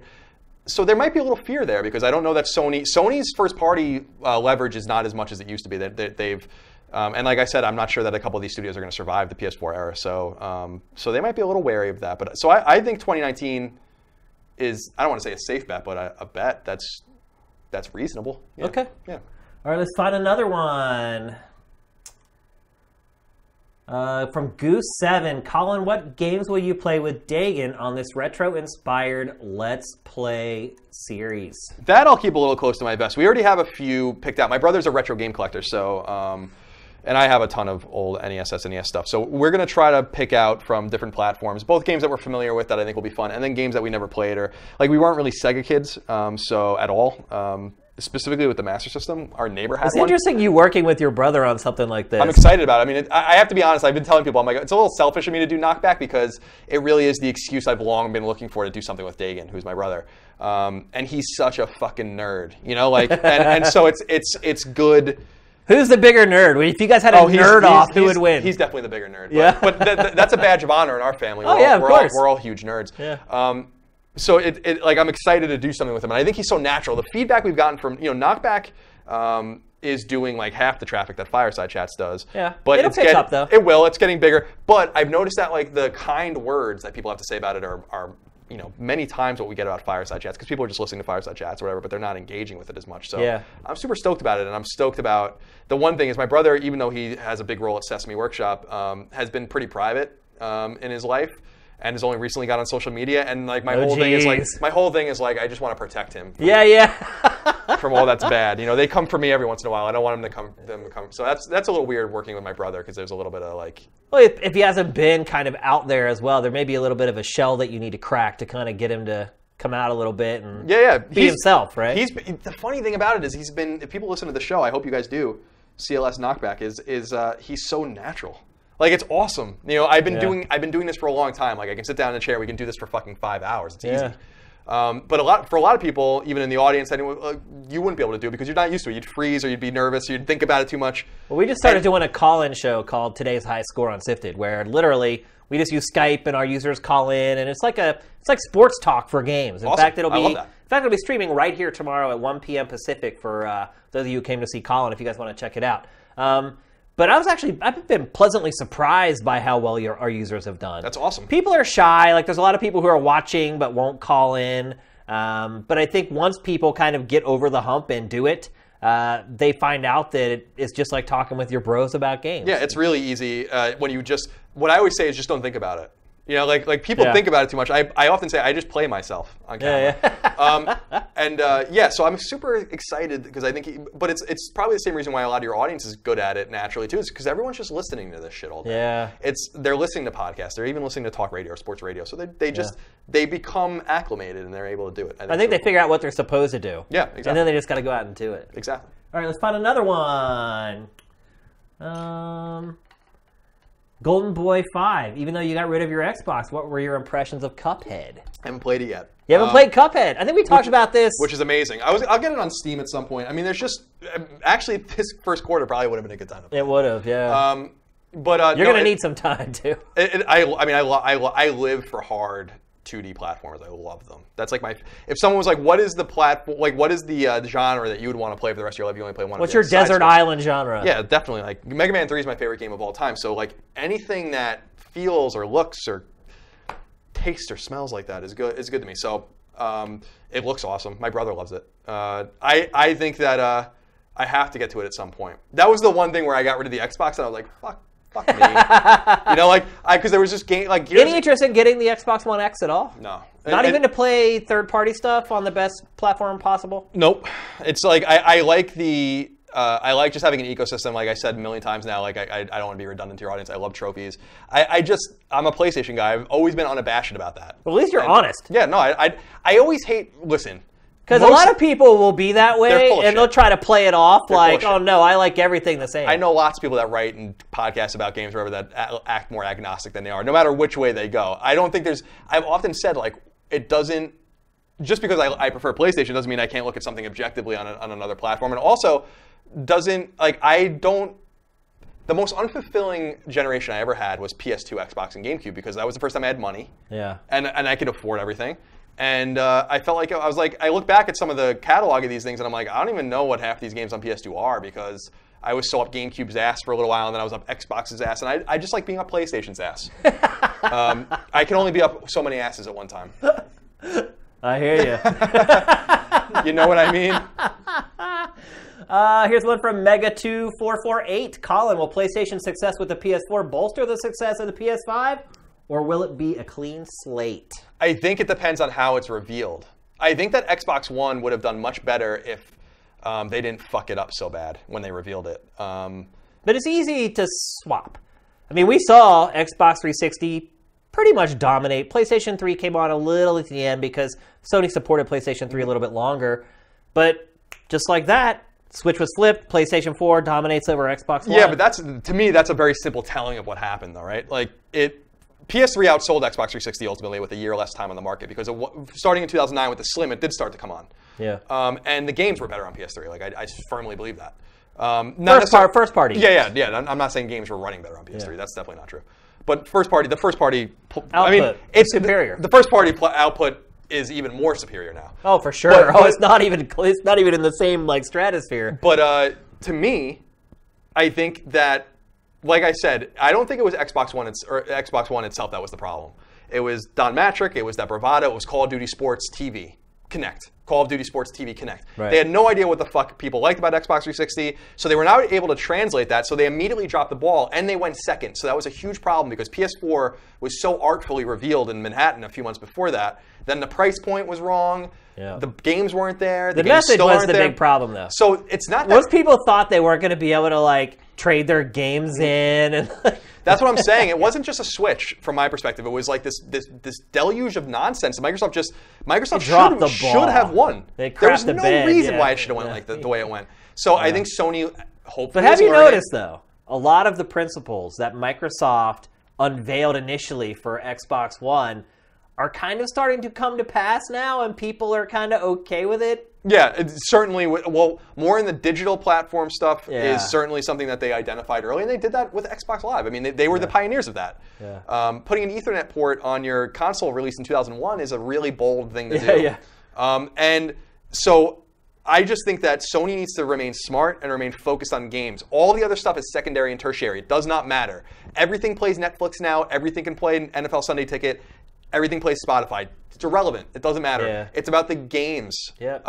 That's what Microsoft lost sight of. Yeah. The one problem I think that they're going to run into, I think both platform holders are going to run into, is that, and I think I might have talked about this on one of my videos, I don't know, is the consoles for the first time are so good. And I don't mean that by the games. I don't mean by the way the games look. They're just... My girlfriend, who doesn't really play games that much, picks up the controller, can navigate perfectly, get into whatever she wants. Very intuitive. Some people are just going to look at this and be like, I don't really need a new one. Not because I don't want to play these new games, but 90% of this is me doing X, Y, and Z, and it does it perfectly. Yeah. It's not like the PS3 to PS4. There's a lot of people that still have like a Wii because they can use like Netflix on it. I know, and 480i or whatever the hell. Or you go to someone's cabin and like they have an old dusty Wii set in the corner. They're going to play Netflix. Like, I'll never throw that thing away. Like, you're right. To me, it's just one of those situations where they might have done too well. That's the one reason why I think that they might hold until 2020, because PS4 is still churning. It's still selling. It's going to reach 100 million units, which is amazing. I mean, we're also at the law of diminishing returns with hardware, where you have to spend double the money to get a third increase in performance. And I think for a lot of casual players, it's really hard. I think it was really hard for a lot of casual players to see the difference between the 360 and the PS3 and the PS4 and the Xbox One, particularly with the Xbox One.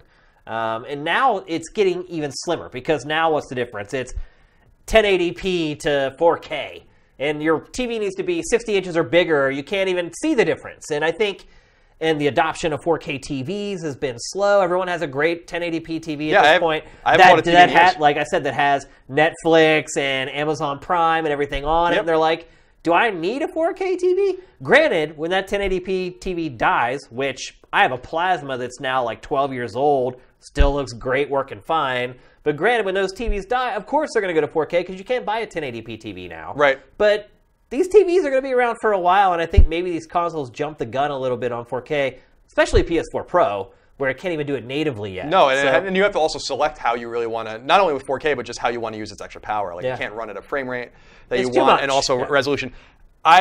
You're right in that sense, but I think this kind of illustrates the point. Because it's not about the look necessarily, but about the feel. You could feel the difference between PS3 and PS4. PS3, if anyone's ever gone back recently and used the PS3, it fucking sucks. Yeah, it's really funky. It's like the cross-media bar is awful. Yeah. The PS4 is so fluid and beautiful and nice. That's the thing that I think might hold people back, because like you're saying, casual gamers aren't graphic whores. They didn't even really want to make the jump initially, but they did. Yeah. And they have something that feels right. And so I think that that's going to be a problem. It's going to be it's a similar thing that they're dealing with PlayStation VR, where I fear for them where PS5 is something you're going to have to play to understand the difference. Otherwise, you're not going to see it. Yeah. Because I'm not... I shit you not. Like, you could put something on 1080p or 720p, and I don't even know if I can tell you the difference. It's hard. Depends on how big the TV is. I'm just not one of those people. Like, even frame rates, like where people at IGN that were like savant about it would like walk by and be like, "Oh, this game's running at like 29 frames a second." I'm like, I have no idea what the fuck you're talking about. Yeah. You know, like it's either running bad, it's running fine, it's running good. I can't tell the difference. That's just not the kind of gamer I am. And if I existed in the industry like that, there are many of me. Oh yeah. So I think they're going to be dealing with that. But we'll see. We'll see how it all goes. All right, we'll take a couple more, guys. Okay. I know there's a megaton of questions in here. Let's see. Captain Hogwash. Will Colin ever do anything on Twitch again? Probably not. I love that screen name, by the way, Captain Hogwash. It is. It's great. At my old company, Kind of Funny, I was the one that wanted us to go hard into Twitch, actually, and I was the one that came up with which they still do, the morning show and all that stuff. That was my idea. We originally called it Colin and Greg Live for 2 years. And we enjoyed that. I was like, it's a way for us to interface. I'm a huge sports fan like you, and I'm a huge political guy, so I often absorb Morning Joe and Mike and the Mad Dog or what I was listening to at the time. Yeah. PTI and stuff like that, and I wanted to kind of give that to games. And what I was shocked by was that no one copied that idea still. It's a great idea, but it's not an idea that I'm capable of really doing or want to do. I don't like the live stuff, personally. I know we're doing this live, but when I'm, thanks, Colin. For my workflow, I'm glad you showed up at least. For my workflow, I can't do it. We talked about this actually on my show. Yeah. When you did my show some months ago, is that for me, I like to produce something and then put it out into the world and see what happens, as opposed to doing it in real time. And I think Twitch is like, it's weird to say this because I'm a YouTuber, I guess, and a podcaster, but Twitch is so competitive that it seems like a weird thing for me to jump into when my space of comfort is more in line with what I typically do, which is podcasts and kind of VOD stuff. So it all depends on the type of content that you want to create. Exactly, and I love like I don't hardly ever just stream games on our Twitch channel. Like very rarely. Like we'll do marathons sometimes. We'll do like a 25. Like I tried to do a 24-hour Patreon drive stream, which literally almost killed me. Yeah, that's tough. We did a few. That's fun when you're maybe 21 to 24 years old. You get to my age, man. You get to around hour 21, your body's like, bro, I'm gonna kill you. I'm literally gonna kill you. Like I literally felt the last few hours I might die. Yeah, I did. The stream. I did several of those 24-hour streams. Are kind of funny, and they're awful. Like I'm glad the users like it. Yeah, I sure didn't. It did help our Patreon. I'll say that much. Like the people watching you struggle, they were like, oh, I'll give you $1. Like. It was kind of fun to watch our Patreon go up and up and up, and then once we didn't hit our goal, it was very demoralizing, because you're like, oh God, we were so close, and then we didn't get to it, and then, But I rarely just play games. There's no reason for me to just go and play games on Twitch. There's not. So I try to use the medium in a way that I can leverage it toward the type of content that I want to create. So being able to do this Q&A at the end of the show, it's brilliant. We can only do this. Yeah, and I feel like some of these questions have been better than the conversation that we've had on the show. And so I think I'm that sorry. No, that's my fault. I created the rundown. And like the show that we're doing tomorrow at 1, like the call-in show where people call in on Skype and we just hang out and talk games together.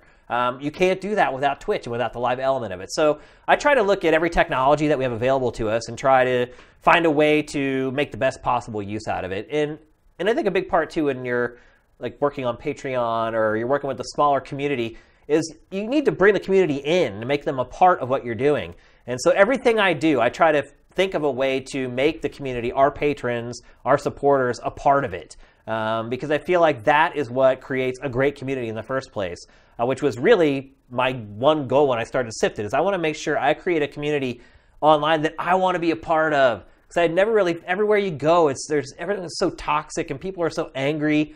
I'm like, well, I'm going to make an oasis, damn it. I'm like, even if I have to be a douchebag on my site and kick people off who are trolls, I don't care. They can go off on Twitter and say Shane's an asshole because he kicked me off. I don't care. As long as this community that I wanted to create ends up being what I wanted it to be. And I think when you do stuff like this, a Q&A at the end of your show, or you do like today's high score like we'll be doing tomorrow, I think that helps everyone feel like they're a part of it. And I think that makes a big difference. Yeah, absolutely. It's great. I'm glad you're leveraging the platform. Man, good for Twitch, too, and Amazon for really pioneering something awesome. Oh, thank you, FreedX100, for subscribing with Twitch Prime. I should bring that up, actually. Since you don't stream, some of your fans may be on our stream, and if you can't subscribe to his Twitch Prime, then it'd be great if you subscribe to ours. Yeah, it's free, basically, right? Yeah, you can just give us $2.50. We actually made a ton of money off that last month. Like, I make more money off Twitch Prime than I do off YouTube. Yeah, YouTube is killing me. You can't make any money off YouTube. Yeah, it's killing. But here, it's like, as long as you're an Amazon Prime subscriber, you just link your two accounts, your Twitch account and your Amazon Prime, and you click that little button at the top right of the player, and you give us $2.50. Just like that. It's awesome. Yeah, I loved that they I keep thinking it's going to end. Because it's like, what is Amazon getting out of that? They're just giving us $2.50. It's to create this, like, ecosystem. Yeah, exactly. I don't know. We'll enjoy it while it lasts. So thanks to anybody who subscribed to us. We appreciate it. Let's see. We'll take one more, and then we'll let you go. Actually, well, I don't know. You didn't want to talk about this. I'll ask it anyway. From Gunzilla, what do you think of the new Splinter Cell rumors? So, inside story, that was going to be a topic on today's show, but then he said that he didn't play a lot of Splinter Cell in the past, and so we cut it, but I think you can still answer the question. Yeah, no, I think it's cool. Like Splinter Cell's always been, specifically with Xbox, this important brand. It was kind of an Xbox aligned. Yeah. Well, the games, as far as I remember, the games came out first on Xbox, then would migrate to PlayStation later, and some of them never came to PlayStation. And I understand that. Which explains why you haven't played a lot of them, because you're a PlayStation gamer. Although Rainbow Six 3, like I said earlier, was my shit on Xbox. I understand that it's a little convoluted for Xbox because of the connection to Ubisoft and the tether to Tom Clancy's kind of IP with them. But outside of that kind of hardware-centric viewpoint, this is a series that there always seems to be a hunger for. And I'm surprised that we haven't gotten more of it, specifically because of the focus with other Tom Clancy games at Ubi that were really great. They've all been, also most of them have been multi-platform as well. Yeah, exactly. Yeah. The Division was awesome, and I played that by myself. And did you really? Yeah, the whole thing. And it was awesome. That's insane. What I loved about it the most. You played Destiny? For like 10 hours. Okay. Yeah, no, I wasn't feeling Destiny. But I love the Division. I thought that playing the Division alone really added to the ambience of the game. You're also from New York, so yeah, and the Christmas, like the perpetual Christmas thing was really cool, and it was eerie playing by yourself. It was awesome, especially going to the dark zone by yourself. Very scary. That's insane. Yeah, didn't make it out of there very much. You didn't. If you did make it out, you didn't make it out with any loot. That's for sure. No. But that and between that and Siege and a few of these other games, I'm like, well, there's an appetite for something like this, and so I think obviously it's going to come. Yeah. All right. Well, that's going to do it for GameFace episode 121. Colin, thank you, brother. Thank you. Great time. I always have fun talking games with you. Yeah, it was great. We'll have you back on Fireside Chats soon, too. Yeah, and hopefully you'll be more than willing to come back, even after your awful commute to get here. No, whatever you need me, just let me know. I'm happy to do it. It's good to put on pants. Yeah. Before we go, let's bring up Colin's Patreon one more time. Yeah, bring up Colin's. There you go. Patreon.com/Colin's Last Stand if you want to contribute to his Patreon, and you should. He does good stuff. Cool, thank you. Yep, and we're at patreon.com/Sifted if you'd like to kick us a couple dollars. Buy us a beer for the month. Give us $4, and I'll buy a beer, and I'll drink it to you. So next week, Matt should be back, our normal co-host. At least I hope so. He underwent a procedure. He seems to be recovering very well, so he should be back next week. And we'll see you next Friday at 6 p.m. Pacific. GameFace is up and out.